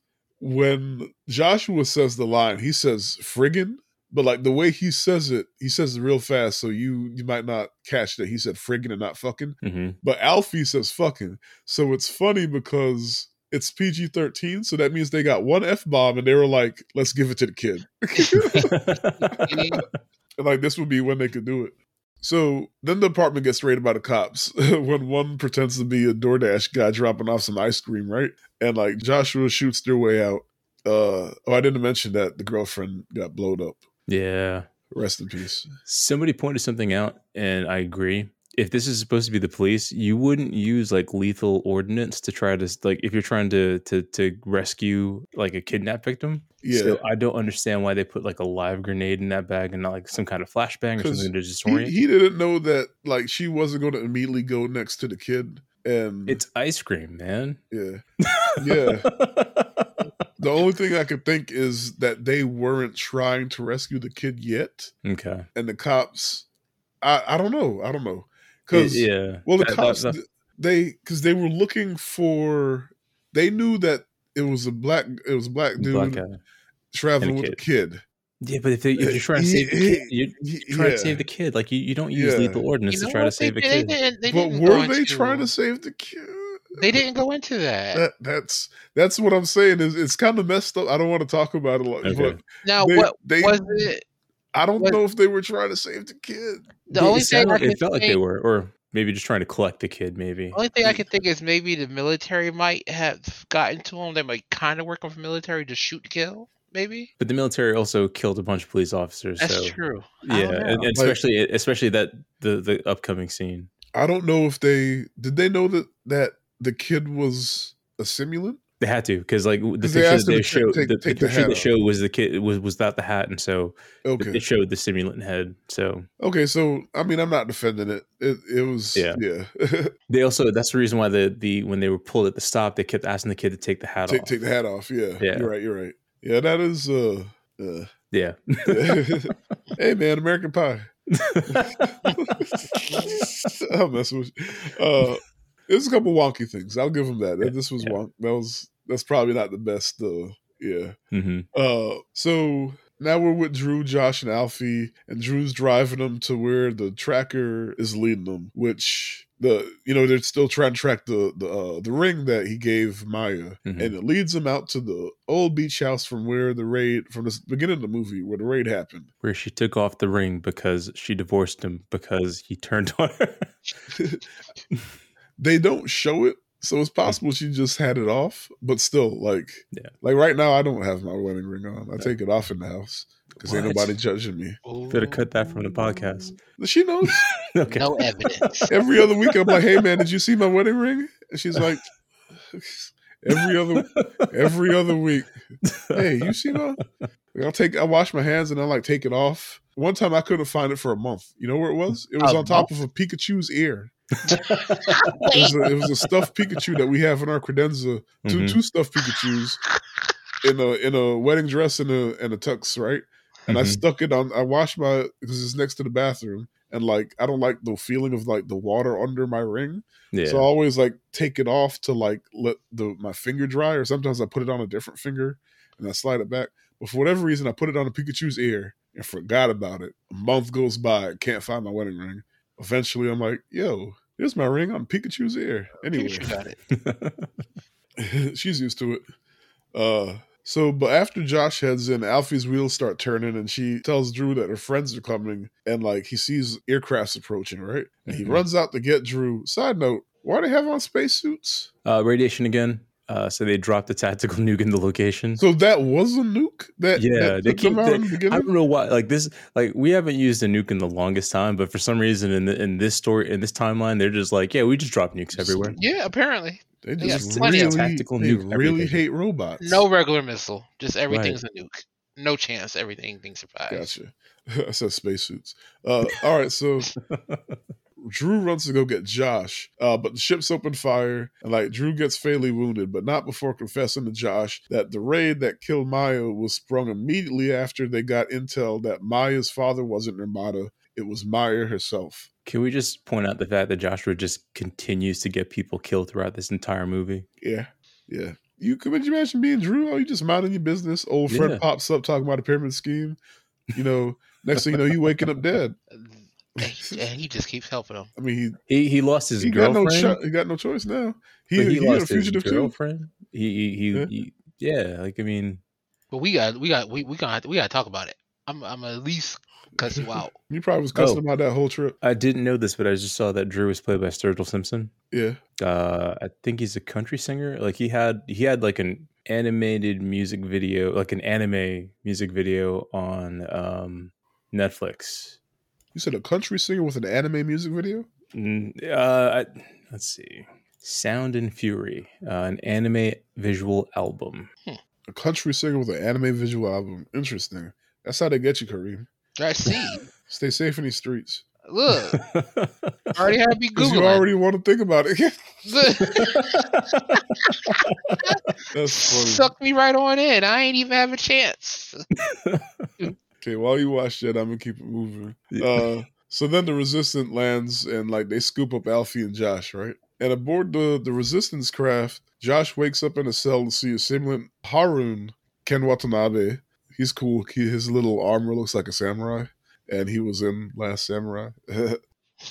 He questions him about the child and tells him that after her father died, Maya became the next Nirmata, and she created the child with the power to stop all weapons in secret while she was with Joshua. I was like, well, that shit's wild. Like, she built a whole god robot just... Under your nose. And you didn't. That's how. I can understand that. I don't know what my wife is doing right now. Further adds to Josh not being any kind of special soldier. So my thing too. My question now is that was she developing this child while she was pregnant? Yeah. Or did this all happen? Did this all happen after the whole incident where the bomb goes off? No, it was while they were pregnant. Like they showed the flashback. She had the belly and she was like building it, I guess. Okay. It was really fast, but because I didn't catch that my first watch. But the second time I was like, oh, there's a quick flashback. That she gave the robot or the sim her child's face. I don't know about face. It's DNA. But like they didn't really get into what it was. They said it was scanned in utero and genetic code was passed on to put into the simulant. To Alfie. But she made the first human AI hybrid. Yeah, so that's what I think. Like, I think she needed baby DNA since it grows. Right, that's the whole growing part. So like that's why Alfie's supposed to get stronger as she grows. Yeah. So like they don't really get into it. I wish they did. Like, did she do it because she lost her baby, or they? Well, no. It was before she lost the baby. She was building something that could stop the war, not just stop the war, but like stop weapons. So like she controls technology. The bad guys use technology in their big weapons, so she could just destroy the weapons. No more weapons. We're not gonna keep fighting if we just keep we just got this god robot that can eventually control all technology in the world. Eventually you're just gonna give up, right? Like, what you gonna come to Asia and throw stones at me? Like, so I get it, but she was doing it in secret because part of me was like, she didn't trust this nigga. Like, she was like, "Oh, you ex-military?" And he is no kind of detective. Nah. I guarantee you he was downstairs playing Xbox. Were you there for 14 hours? Right. Look, he was on Call of Duty, and she was like, just the way he be talking on Call of Duty, she didn't trust him. And then she'd go into her little basement workshop and build the baby. Whole time he didn't know. Not even looking away from the TV. I mean, he's already like that's his character now, right? Like, you know, if it's not something he loves, then it's TV. Hey, Karreem, he was watching Friends. Lord. He had to finish it. He was really invested. But yeah, so Harun fills him in on all of this, right? And he also tells him that the nuke that went off in Los Angeles was a human coding error, but America blamed it on AI. So this is the part. This is the part of the movie that like really stuck with me. So my job, I'm a QA engineer for a software company, and I can tell you of the first. God. So like you the one that like check the robots, see if they we check to make sure the software is doing what it's supposed to do. So like blow up. Exactly. So if it does blow up, that means so what happens with companies a lot of the times, what they want to do is they want to cut corners, and they usually cut corners in quality. And so this rang true with me. Like it sounds so much like this sounds so plausible. I was like, yeah, no, I can absolutely see this happening as a coding error because somebody didn't want to pay for somebody to spend a few hours going over the code to make sure everything's working properly. Tesla wanted this out in Q4, not next year. They wanted this out for Christmas. Funny. And so another caveat. So this came out this week, but there is I think it's an accounting software called, or the company's name is Fujitsu.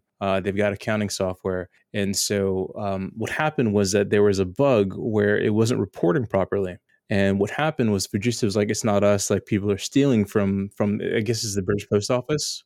So about 900 post office operators were convicted between 1999 and 2015 on the basis of shortages falsely recorded on the Horizon IT system, which said repeatedly by the organization, out of court to be unimpeachable. So they had people convicted from 1999 till 2015, basically saying that it's not our fault. People are stealing from you. Oh, the level of lawsuit! Oh my God. Ooh. Again, so this is why when like companies are gonna die when like when they come out of jail and they get them lawsuits hit, them companies are gonna fold. Yep. Oh man. But this is like, that's why I was like, this is completely plausible. Like I can see this happening. Like, you know, like we don't spend the extra time we need to just to make sure everything's working proper. We're just like, no, we are not. It's good ready. to go. Let's go and put Nomad up in the sky. Nothing can possibly go wrong. Look, what could go wrong? How you got to roll back code in the AI? You can't. It's already out. No. And that was the problem. It wasn't AI. It was just bad code. Like it had nothing to do with AI. AI was blamed for it. Because I mean, for like if we said, you know, they say, well, we'll just roll back the code. It's already out. It's already out. It's not as easy as it sounds. That's crazy. Mm-hmm. That's how they do it at my job. They put out some new code that's barely been tested for 3 minutes, and then the next morning find out it's not working. Everything on the website is 2 cents. Roll it back. We got close to like releasing some bad software, and we caught bugs, and we were just like, hey, we can't go live with this. Like this, like, and again, that's my job. Like our job is to make sure that, you know, we don't introduce new bugs. There are existing bugs that we're aware of, but like we don't want to put new bugs into production. And companies are not gonna stop putting some new stuff out because the old stuff ain't working right. That's scary. They're gonna put it on top of the old broken stuff. Yeah. So yeah, and so Harun, he says, do you know what would happen to the West when we win this war? Side note, when we win, what happened to the West when we win this war? Nothing. We only want to live in peace. And like that shit hurts. I was like, oh. So Josh begs Harun to see Maya one last time, right? But he's like, that's what they want, you fool. They're following you to get to her. I will never take you to Namada. It's funny because he just lays it out like, I figured this shit out by now, right? Like that's how they keep finding. They're following him. Good dumbass. They probably got a ring on him, right? Right. Here, eat this hot dog, and you know. Isn't he still wearing all the military stuff mostly? No, I think he dishes most of it. But I mean, at some point, maybe in the arm. He's got that arm. They could have just put that in the arm. Right, arm or leg. Yeah. Yep. They are military issues. They could have. So okay, and then we see Nomad launch a strike on the resistance base that they're about to reach. Right. Mm-hmm. If they maybe like 10 minutes, if they left 10 minutes sooner. it would have been a wrap. Mm-hmm. And like while we see resistance fighters watch their homes get blasted from low orbit, Alfie slips down to see Josh and he gets her to help him escape overboard, right? But he hangs on to some rope hanging from the boat. Side note, it's like a floaty boat. Mm-hmm. It's just gliding over the water. I'm gonna mention this later on, but this is another thing taken from Overwatch, or at least not taken from I don't know, but it's also in Overwatch. Yeah, so he hangs onto the rope and like he sticks with them, right? And the resistance pulls into another village, and we see them carrying casualties from the Nomad strike earlier. And like we learned that Haru needs Alfie to take out Nomad from onboard Nomad since her cybernetic range hasn't grown enough yet to do it remotely, right? But that would mean she died in an explosion. And like we also see a robot teaching children that their savior will deliver them from war, and soon the two species will they'll coexist, right? And like Josh overhears all this because he's lurking around.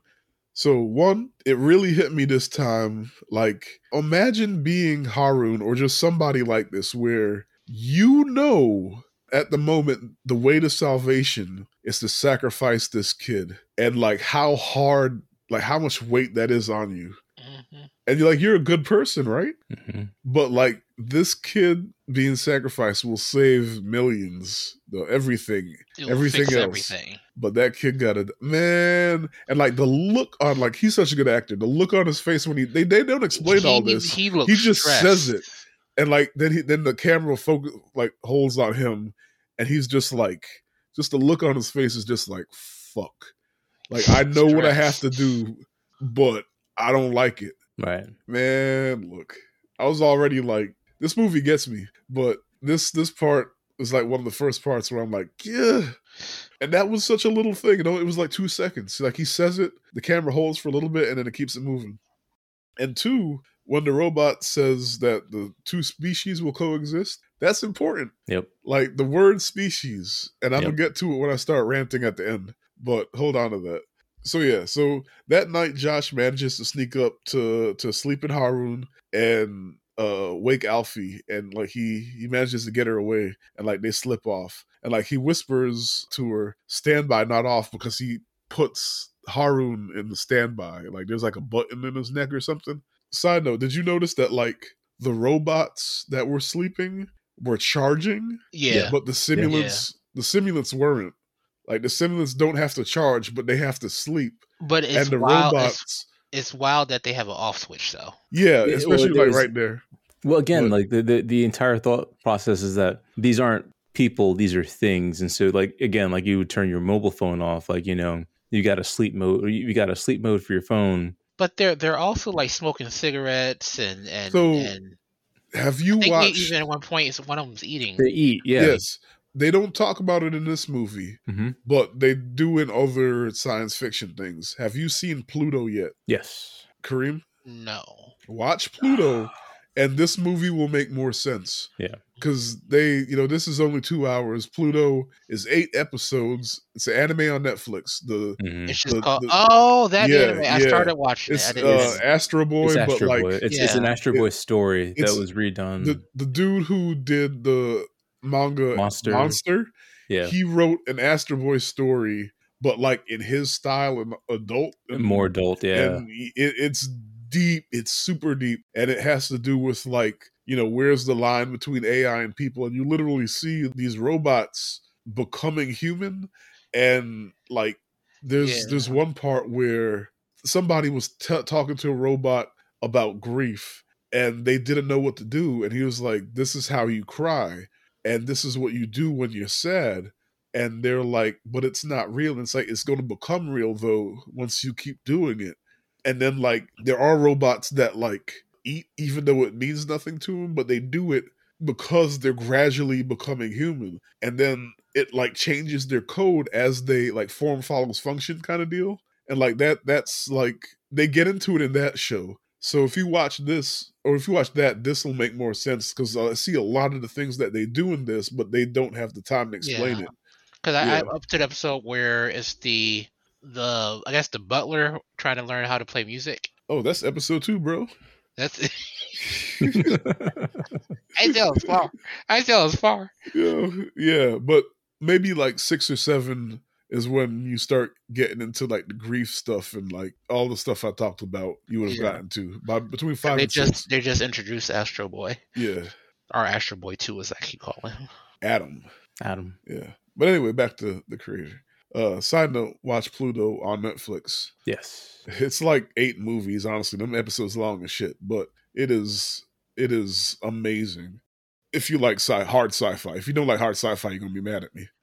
But so in the morning, the siren rings as American forces led by Colonel Howell approach and launch an attack on the village. And Josh and Alfie, they're still escaping at this point, but Alfie runs back to the village to try and save him. And like we get a cool sequence with Americans launching these like linebacker bomb bots that literally run into the resistance fighters and explode. Yo, that first one. The other thing I wanted to bring up about the whole like raid scene on the village. Yeah. How the fuck did they get those giant ass tanks into that village without nobody?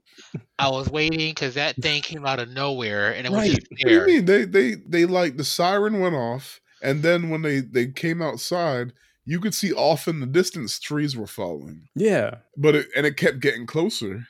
But like, I mean, that's enough time for you to start like, all right, guys, we got to get out of here. Like clearly they're on the way. You don't send nothing out there. Look at what's that? Is anybody seeing this? Man, that thing was the size of a city block. All right, those things were extra large. And there's another question: where on earth are they hiding these? Right. But they. It was a city.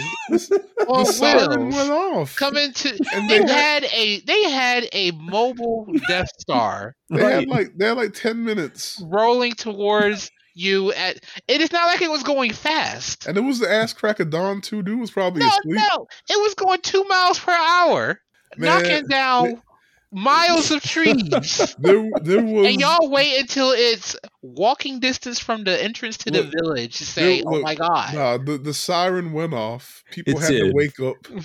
But I mean, you have he didn't even wake up. Like, because we got into it. We entered the scene with Harun still asleep, and his number 2 robot woke him up. Like, hey man, the siren's going off. But remember, he was still asleep because he was in standby mode. Right. We don't even know how long the sirens were going off. But I mean, like that's enough time to evacuate. I mean, I'm sorry, you got boats, you got like water boats that you can hop on and just zoom out of town. So they program procrastination and stimulants. That's the worst idea. That is the worst idea. Anyway, nitpickers, you need to eject Neil deGrasse Tyson out of you. Eject. Those are too big to eject. I could not overlook that, man. If they were just like regular tanks rolling through town, I can kind of get it. I'm saying there's a few moments in the movie where they like time gets a little weird, but like we see them far off because we just see the trees falling, and then like the whole thing is like going on because it's not just the tanks. Also, nomads coming and all that stuff, and then they're all like panicking. And they got little kids to wake up and stuff. And then by the time it gets there, there's still people trying to get out. I'm saying, I don't know if you ever had to like evacuate something real fast. It still take like 10 minutes. Like think about a school fire drill. It take like 10 minutes for all them kids to get out to school. But these are rebels. They have to be prepared to run at any moment. Like that's your job. Like, you got to hit and run. That's the rebel fighter's job. Them little kids, you got to wake grandma up. All they had to do was look towards the north. Look. To see a giant tank. You could have a literal football field rolling at you, and you're just going to sit there. Before. If it came from Nomad, you had to see a city drop from the sky. I don't think it came from. I don't know. We don't know. I will say my favorite way that a tank was taken down was by a monkey. Well, I'm gonna get to that. Okay. I'm glad you. I don't know if I should get to it now or get through it, then we'll come back. No, let's get through it. Let's get through it. Okay. Hold on to the monkey and the dog. Yep. Because the monkey is important, because the dog was a ha-ha. And then they did it again with the monkey, and that's a point to make. So I'm gonna come back. The linebacker bombs. Okay, so now and then one comes barreling in and Alfie pops up and stops it, and it kneels. But then McBride pops up and shoots Alfie, and then Josh pops up and kills him. Mm-hmm. Or well, he shoots him in the He knee, kneecaps him first, and then he like begs him, but he didn't look like he was about to chill out, so he had to kill him. Josh got quick reflexes too. Because this is the second time he's been in like a standoff. Yeah. Also, he ain't a special soldier. He got quick reflexes. Right. I'm just saying he can't think though. He's got Maya on the brain. Just acts off your wife built a next gen AI hybrid human. Everybody can't be smart. All you had to do was go to the next room. That's it. We already established he was playing Xbox, man. Well, also, I mean, like, so again, this entire time she was Namada, so there's a good chance like she was in like a secret lab doing shit while he was at the house. So she was going to quote unquote work while like he was doing his thing, and like her work was building Alfie. That's true. It's probably funny. Like they probably like purposely distracted him because then nobody trust him. Right. Like, it's all right. Let's go down to the bar and drink with the robots or whatever. I'll be back, honey. She's all right. Have fun. That I would understand. Whole village. This man has been sleeping with the enemy for years, and he just doesn't realize it. Hey, man. Like he didn't catch on to the fact that like why haven't I met my father-in-law yet? I got married to this woman. I haven't met Pops once. Here's the thing. Like, well, I don't know about that specifically, but dude made the joke. Don't go native, but like he did. Right. Hardcore. Yeah, he did. Like, cause it wasn't just that he was like, "Oh, you about to mess up my thing." I honestly think he wasn't trying because he was in love. He was having a baby. Like he was just supposed to be a spy. He was supposed to go undercover and not catch feelings and just get to Namada, and that's it. He was waiting for some old dude that builds robots to show up. Yeah, I don't gotta look. He'll pop up eventually. Yeah, he wasn't doing anything other than like just chilling. And when the dude did pop up, he was probably gonna send his little smoke signal or something, and then get back to it. And he thought everything was going to be hunky dory. Yeah, I'm going to send your dad to prison, and we can, keep being happily married. Like nothing's going to change. Yeah, I don't know him. But yeah, so then Josh begs Harun to save Alfie, so they decided to take her to Nirmata. And then we learned that Maya created Alfie in secret, which we already done said. And she scanned their unborn daughter in utero to give Alfie the genetic code. So, oh yeah, we already said some cool parts that happened from that scene, like the number 2 robot saving the kids. Yep. And the linebacker robot. Missile tracking. What? The video game missile tracking. Oh, that little blue light. Oh, yeah. Yeah. They do that in football now. That robot was like one of my favorite characters in the movie. Like number 2 robot or linebacker robot? Number 2. Okay. Because like, like he had a lot of personality for like he was in like maybe 3 scenes in the entire movie. Yeah. But he had a lot of personality, and it was just like, all right.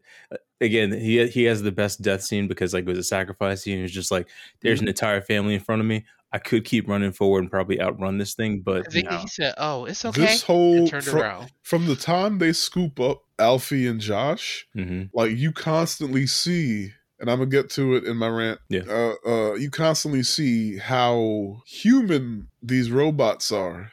Yep, and it's really neat and like really touching, especially in his death scene, because it's like he was running for cover. He saw them kids and was like, "Hold up, so you'll be okay. You'll be okay." Yeah. Like he's trying to comfort them while also like he knows what it is. His time's up. Yep. Anyway, yeah. So Joshua and Alfie arrive at a temple in the mountains where Maya remains on life support in a coma. And like she's described as being stranded, cannot return or depart because robots are unable to kill Namada, right? And then we get a really touching scene with Joshua holding Alfie and being the one to take Maya off life support. And like this is another moment where I started to cry at like that. It was a hard scene. Man, look. And like, I don't know if I thought about it the first time I watched it, but today I was like, I'm going to give baby Denzel his flowers. Because people try to argue that like, he can't act. Oh, and I was like, he can act. He maybe his range is he doesn't have a huge range yet. I think he's growing. He's definitely growing. But like this was the moment where like his range expanded to the point where I was like, right? Because he got me tearing up. Like he's holding his pseudo daughter right, while he has to take his wife off life support. Yeah. And his daughter crying and he's crying. And like the look on his face was like, he was selling it, man. So another part that I wanted to point out, because I thought they had messed up the timeline, because like he's got full fro in that scene, and I was like, wait, isn't that like flashback look?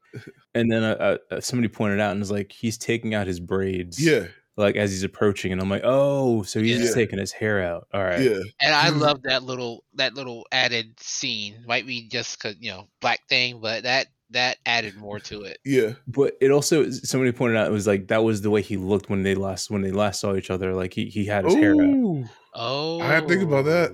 And so he's trying to like show up like just like the last time we saw it.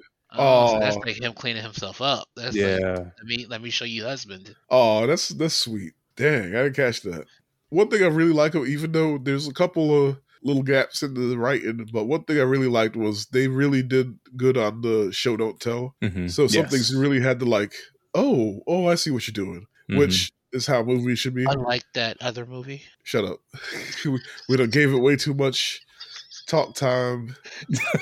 Even though I was the one defending it. But we gonna leave it alone. Side note, it's funny reading the Letterboxd reviews for that, because every other one is like Zack Snyder used AI to make this movie or write this movie. He didn't write the movie. It's A New Hope.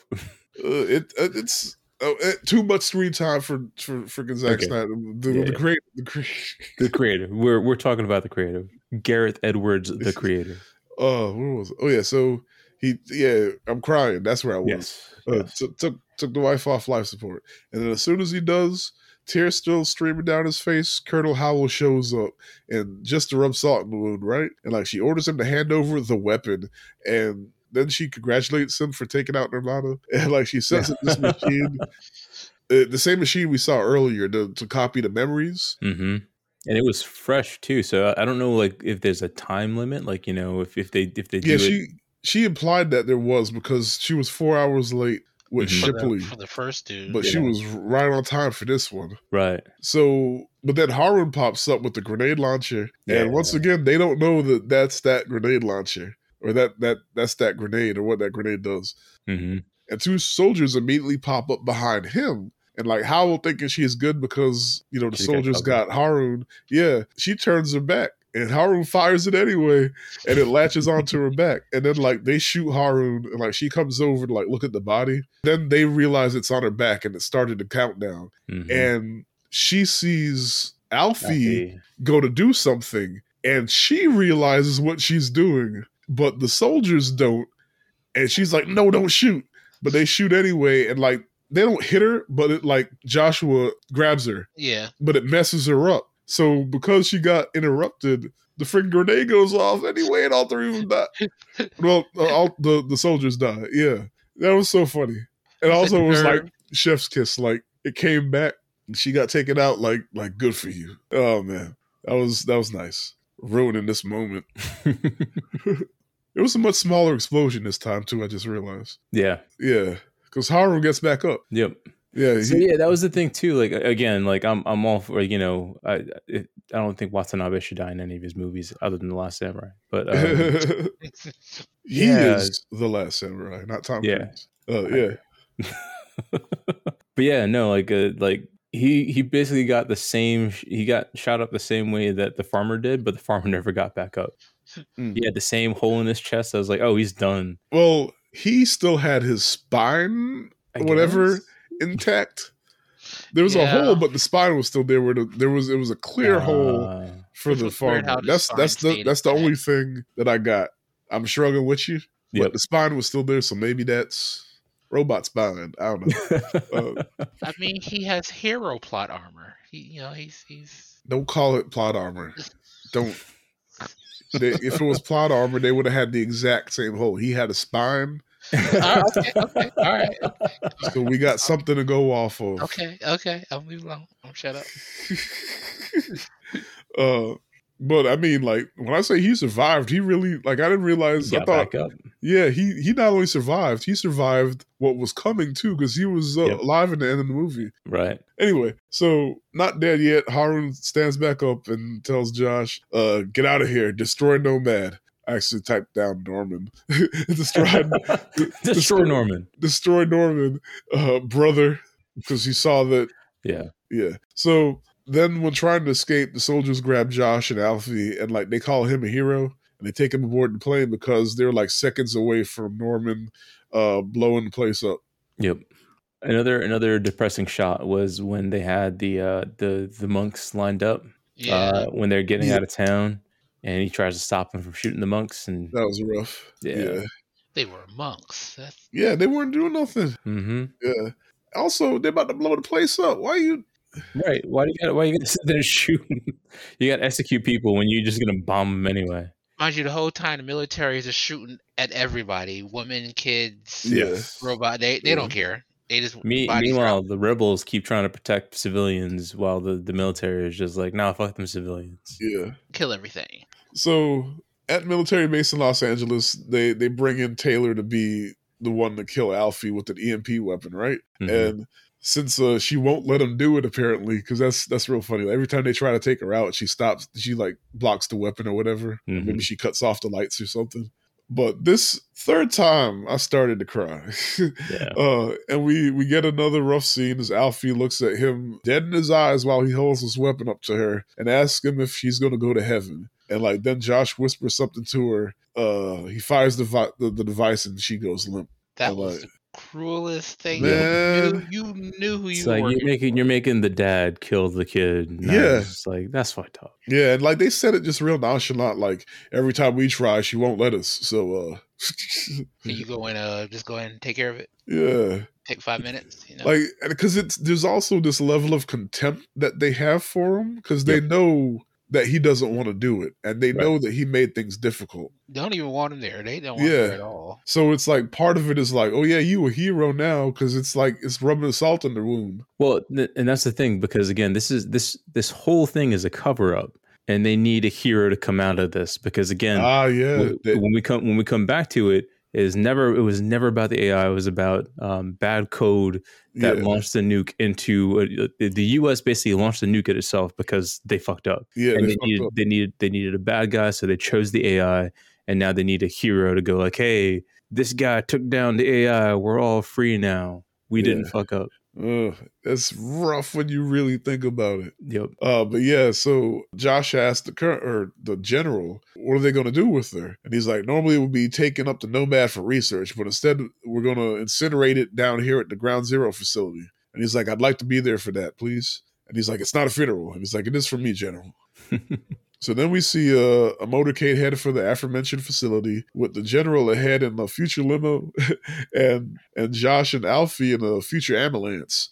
And like the general gets a call saying they figured out what Taylor told Alfie, because when he asked what did they say, he was like, I don't know, there's the EMP interference or whatever. So they figured out what the audio was, and we see the video play with him saying, stand by, not off. And the general ordered the vehicles to stop. And as soon as like the ambulance starts to slow down, Josh tells Alfie to wake up and do it. And she causes the ambulance to wreck. And by the time the rest of the dudes get there, Josh and Alfie escape into the sewers or something. I don't know.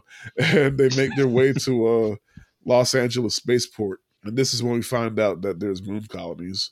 So there they board a flight with the help of Alfie's power, bound for the moon colonies, right? And once the order is issued for the plane to return back to Los Angeles, Josh has Alfie take control of the plane and fly it to Nomad. And once docked at Nomad, the other passengers get escorted off the plane, and then the soldiers rush in to take Josh and Alfie, but they pop a door and the soldiers get sucked out into space.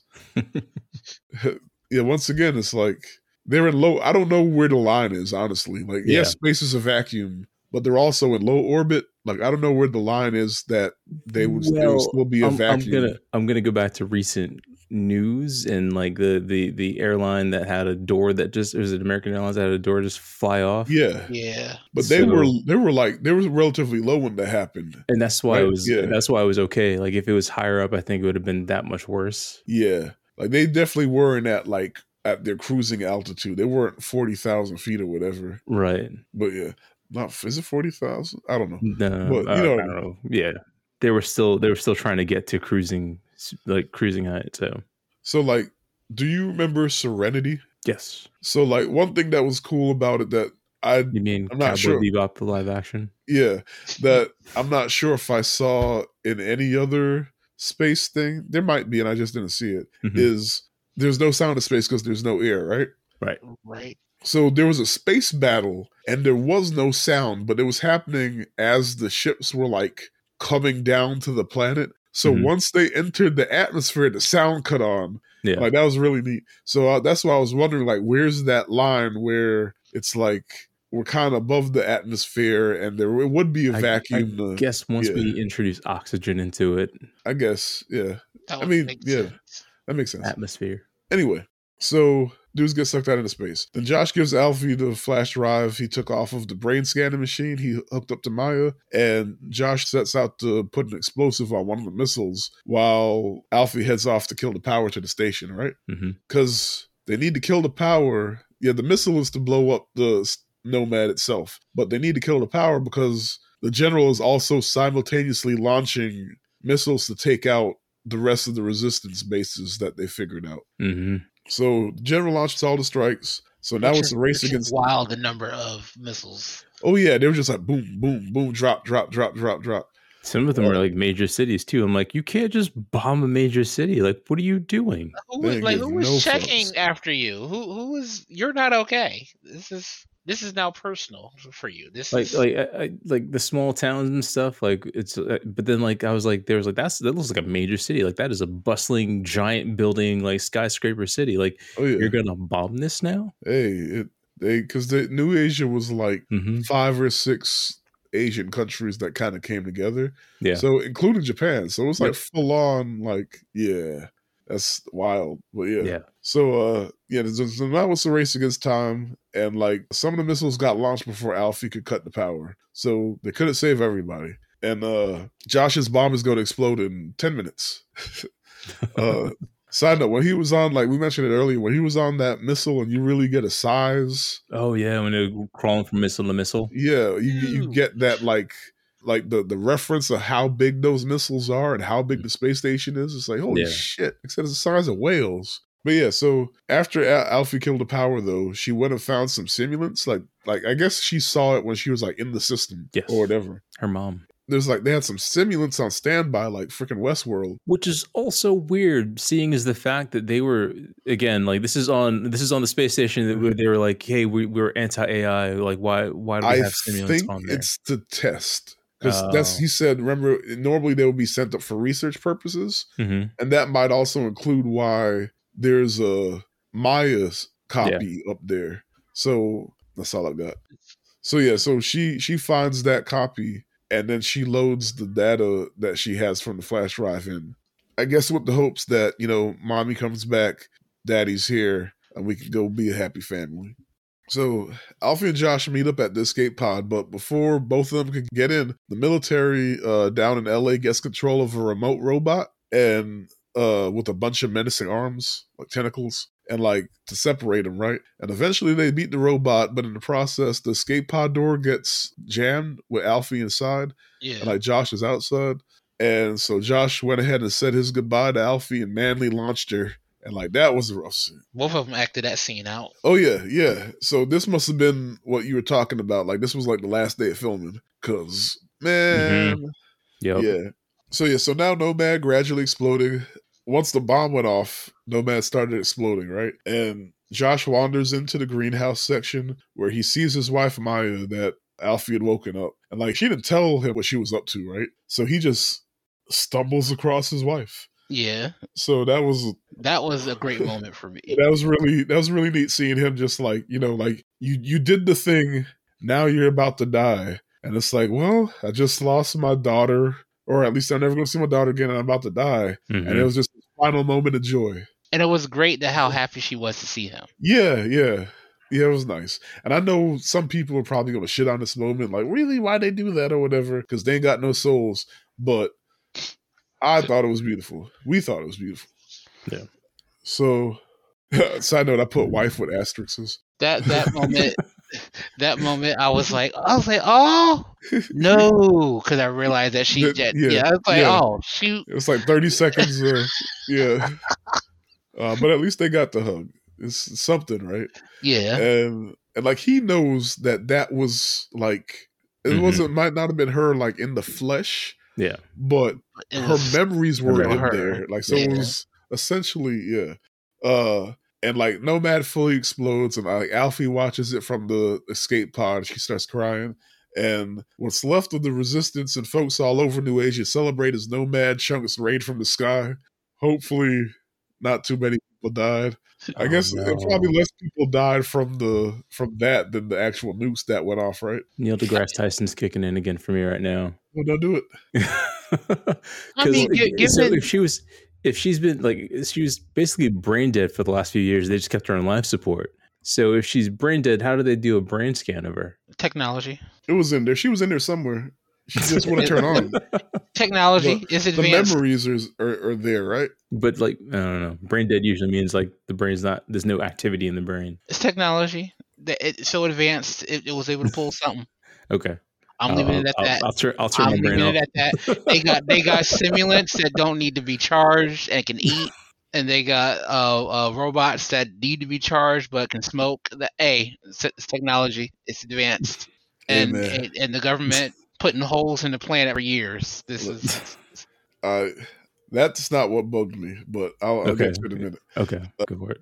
So Nomad chunks rain down from the sky. Resistance in New Asia celebrates. Alfie's escape pod lands, and like we get the beautiful, beautiful final shot of her looking out over at everybody celebrating, and like she's already crying from losing her parents, right? But then like she starts to smile as she's crying because it's like we did it. And Mom and Dad back together. Amazing final shot. She knows she saved her people. Yeah, I look the way she looked in that final shot. I looked watching the movie. I was like, yeah, that's a sweet shot.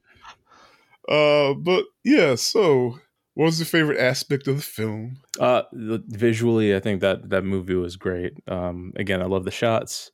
I think we'll go into that in the later one, but I thought Alfie, the actress that played Alfie, was fucking fantastic.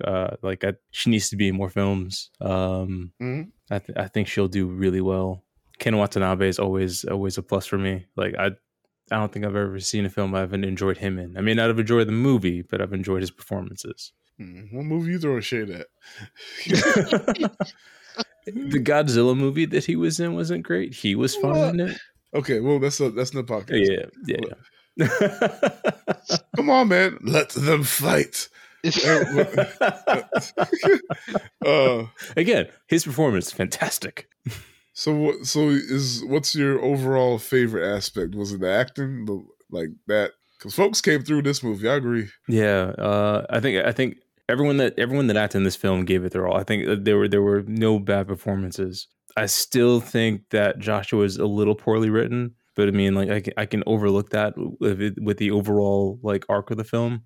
I do think it was too long. Like that movie could have been like maybe a half an hour shorter. I don't mind the length. It was. I was starting to feel it towards the end. Yeah, but I'm not sure what I would cut out, and that's always that's not just this movie. Like a lot of movies, I'm like, my butt's starting to hurt, but I don't know what I would throw in the trash. What I would leave on the. Yeah, I think. I don't mind. Yeah, I can't think of what I would cut out. Like I'm thinking about it now, and I'm like, what could we have shortened to make this like a tighter film? Because the third act, the timing was a little sloppy. That's where I said it. The final, like the climax, like it started to rush, and we started to hit some like logic gaps. Mm-hmm. They could have ended it without having them go to the space station to blow up the space station. Like I feel like that was really out of character, especially like all of a sudden he went from just like my wife to I got to destroy the space. I've got to. Well, that part we saw him learn though, yeah, like because he was when he was lurking, he heard Ken Watanabe say it, yeah, and like I guess it started to sink in, yeah. And then he probably started formulating the plan right there, to be honest. Okay. Yeah, because I was gonna say that whole space station blow up space station was wonky, but I think that fits him as a character because there was no plan; it was just him going, and he knew what she could do. And he just trusted he had to do, and he didn't know what was there when he got there, and it was just him. Because even when he was like climbing out with the missiles. Yeah. He looked like, okay, man, he was stressed. Where am I? He was where am I going? What are we doing with this? I'm gonna get on a missile, and I'm gonna put the bomb on the missile. Yeah, that sounds good. Like, because it gave me like we're playing a video game, and it's that one of those missions where you got to save the character and still kill the boss, and you don't know what you're gonna do with this person. You just like, okay, I know what my end goal is. Let's try this. You go do that, and I'm gonna try to focus on this. Oh no, wait. You're getting attacked over. Oh my God! What am I gonna do? What am I gonna do? he was stressed. He was so stressed that last bit. But yeah, I think I talked over you though. I'm sorry. What was your aspect? I think that was it. Like, yeah, we're talking about what I would cut, and like I can't think of anything that I would cut to make the movie shorter. It just, like I said, that third act didn't come together as well as I'd like it to have. So yeah, no, all around, I really enjoyed this movie. Karreem, what's your favorite aspect? Honestly, the simulants for their design and then how human they were. 100%. I thought was amazing. Because a lot of movies like this, it's either they lean too hard on the human or robot being human, or their robot aspect, and it kind of throws it off. You get the Blade Runner replicants where it's just like, can you tell if it's a replicant or a human? Or right.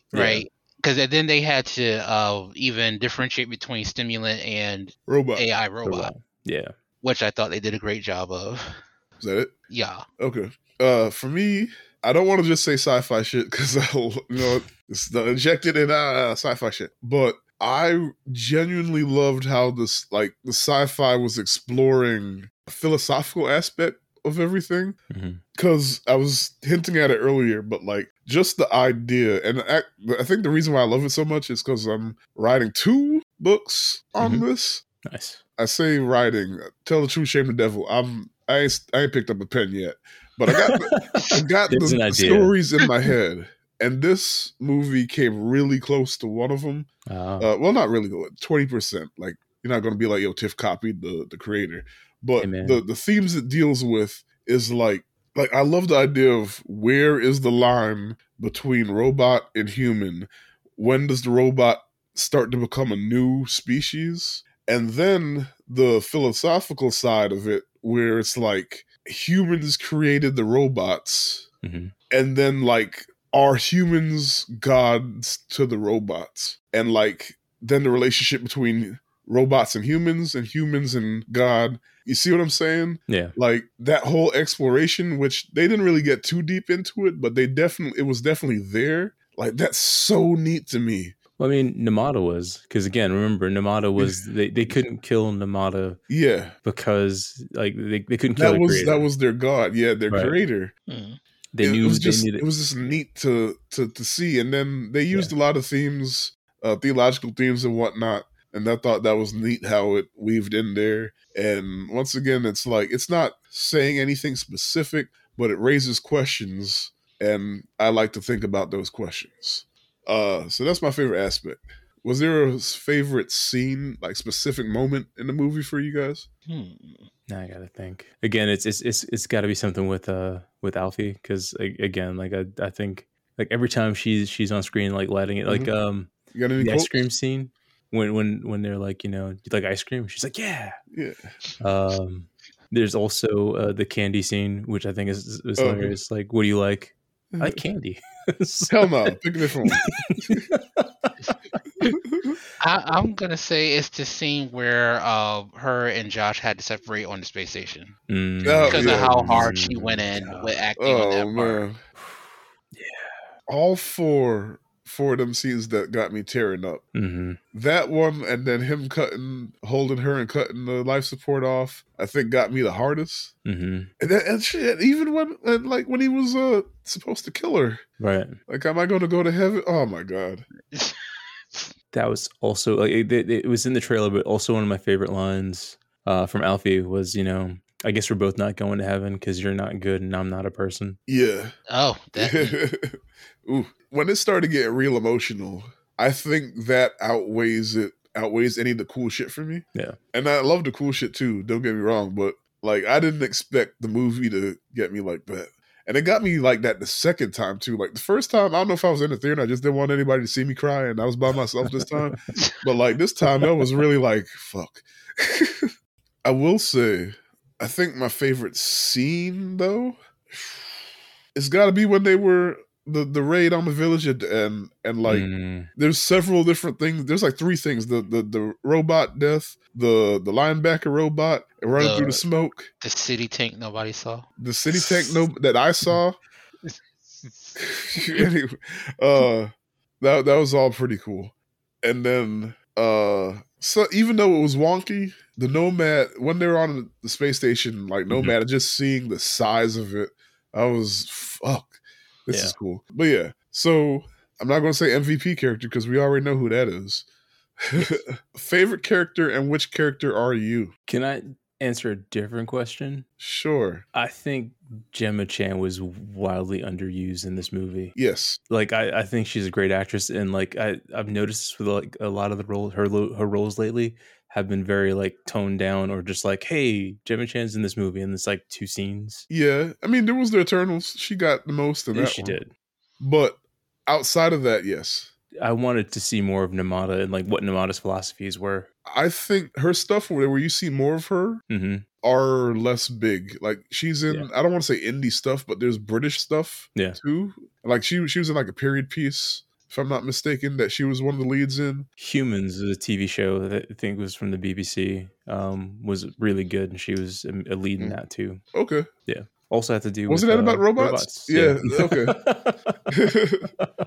All right. Chris sidestepped the question. Yeah. But Karreem, unless you do have one. I'm gonna say the robot that sacrificed himself to save the kids. Yep. I thought that was gonna be Chris's. Number 2 is he's my favorite. That's your favorite? Now, who are you actually? Who am I? In the movie? I know there's just not too many characters, so it's not a big deal. That's hard because I am Joshua, because I'm a simp for my wife. Nothing wrong with that. Nothing wrong. I'm gonna say I'm Alfie because I'm just vibing the whole movie. She really was. Don't know quite what's happening, but I know I like you. For the ride. I trust you. You need me to do this one thing. All right, cool. Let's do that. Yeah, you seem fun. Like, man, you don't want to be Drew? I forgot about Drew. Drew's I'm just trying to help my friend out. Now look at me. I did. I'm not Drew because, like, you know what? Like, I will help my friends to do just about everything. But if I'm gonna end up dead, I'm sorry. He didn't know. He didn't know. No, he knew. I think I am Drew. If my friends popped up on my doorstep needing help, I'm gonna just help them. I'm not gonna think much past that. Died to help you. Okay, now that part, I'm gonna be heated, but right now I ain't got nothing else in my life. Now I'm about to be killed, or people targeting me now. Might as well keep helping. I just got my friend. We got to stick together now. We restaurant. You ain't going nowhere now. Like you said, you go cuss him out in the car. Yeah. We gotta have words in the car. That's funny. Alfie, cover your ears. Oh yeah, Alfie, cover your ears. Alfie's my favorite, and I'm Joshua. Because, like you said, he's not anything special for real. He just happens to be the protagonist, but he's not like a superhero or anything. No, he just special ops. He was just was put into a situation. Yeah, and he's making the best he can. Yeah, he was a guy who's he's doing. This is a revenge story that ends up because again, like his whole through line is like his entire family was wiped out during the LA bomb, and now like he's in it to take down the AI because again the AI or what caused his family to die, just to find out that it wasn't that all along. Then he saw Gemma Chan and all that shit went out the window. Right. Sorry, Mom and Dad, I found wifey. I hope you could forgive me in heaven. Oh man. But yeah, so final thoughts. Anything we didn't already say? No, just thought this was a great movie. Yeah. I don't know if I'll make any changes to it. Well, I would want more of Near in the movie, just to see what the dad did and then what he even showed his daughter. Oh, Nirmata? Yeah. I got you. Yeah, we don't even see the dad. No, we don't. Yeah. Which is something between the relationship of Near and the AI, something a little bit. This goes back into like I'd like to see more of this world because again, like I'd love to see like the birth of the Sims and like why Armada had to like again. It sounded like even before what do you call it? The bombing, like he had to kind of go into hiding. Yeah, and so like what? Yeah, world politics again. Like what world do we live in where like another foreign power can just bomb the shit out of multiple what seemed like multiple countries? Was he the one that did the coding error and had to go into hiding? No. Because again, that's I think they were after him because here's the thing: they don't say. I mean, yeah, but they don't say when the simulants became a thing. Yeah, if it was before or after the bombing, but he was advancing AI after the bombing. So yeah, free will. Yeah, for me, I mean, I already said I loved it, but I just thought how cool it was, like the themes it explored and all that stuff. One thing I forgot to mention, the animals. Mm-hmm. So the dog part, if they had just left it the dog part, that would have been a joke. But then they did it again with the monkey. And because they did it a second time, I think that was to show us how primitive the humans have become, or specifically the Americans. And the animals knowing to help out, I guess, Alfie or the good guys in the movie. Like, I think that's a sign of like not just animals be knowing, but also like that's how bad the Americans are. Well, the dog dropped the grenade back on the cops, and so that wouldn't have been the same because those are police trying to come and take out the American, which is the foreign body. I mean, yeah, but the Alfie was with them. Yeah, but the monkey. That's why I was like, the monkey definitely was looking at the bomb. Well, yeah, he knew what he was doing. By. Like he was like, all right, I see it. Boom. It wasn't one of those like I'm just gonna press the button because there's a flashing red button there. He knew what he was doing. Yeah, and I think he probably watched like because you got to think that these people are training so that this way if they've got to use bombs and stuff like that, they're probably doing it in that monkey area. Was watching them training the whole time. Yeah, monkey was training too. Right. Look, we don't know. The robots probably talk to the animals. Right. So that's how. See, Nirmata advanced AI to the point where AI can communicate with the local fauna.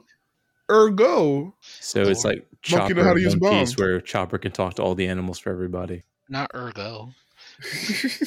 Ipso facto. Ipso facto. But ipso facto, this was a great movie. It was. So I was gonna say my views have changed a bit on Joshua after the conversation we had. So like he's not quite the loss of the wife and like the fact that again like it's like all right she might be alive, I might have a chance to make up for my mistake. That makes more sense than just like my wife. It's like all right, calm down, dude. Cool. So you'll be friends with Joshua in real life? Maybe. I don't know. He gets all his friends killed. All his friends killed. I don't know. Good point. That means trouble. All right. Look, I don't want this smoke, man. Look, just stay away from me. Oh, that's funny. So ratings. Solid 8 for me. 8 out of 10. Again, like I said, top-notch performances. Like visuals were so on point. Like I can watch this movie and just like you can watch this movie with the volume off and still kind of get the same experience, but you're so much better for turning it on. Yeah, because everyone's bringing their A game. Again, the actress that played Alfie, I hope she's got a larger career ahead of her. I think she was fantastic.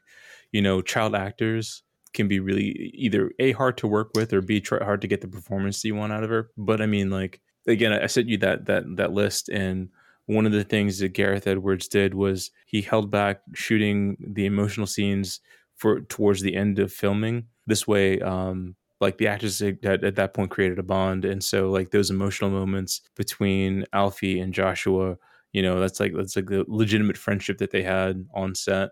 And so like when you're thinking about losing a friend, like that really kind of pulls that out of you.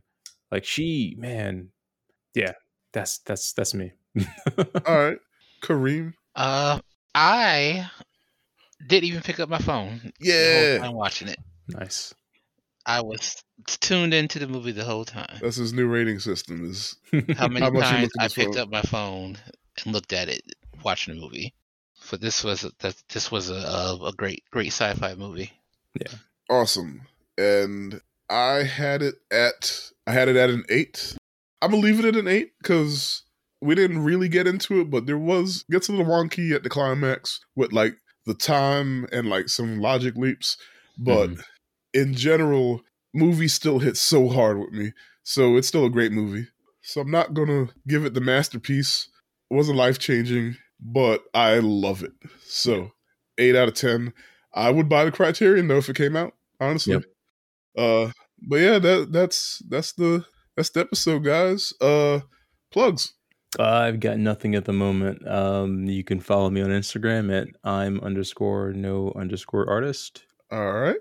Karreem. I got no plugs. Don't follow Karreem. I'm mysterious. All right. You can follow the podcast at SGBK Podcast on Threads, on Blue Sky, and on Instagram now, because I didn't realize by making the Threads, you also made an Instagram, which makes perfect sense. I just didn't think about it. Yeah. And so might as well post over there too.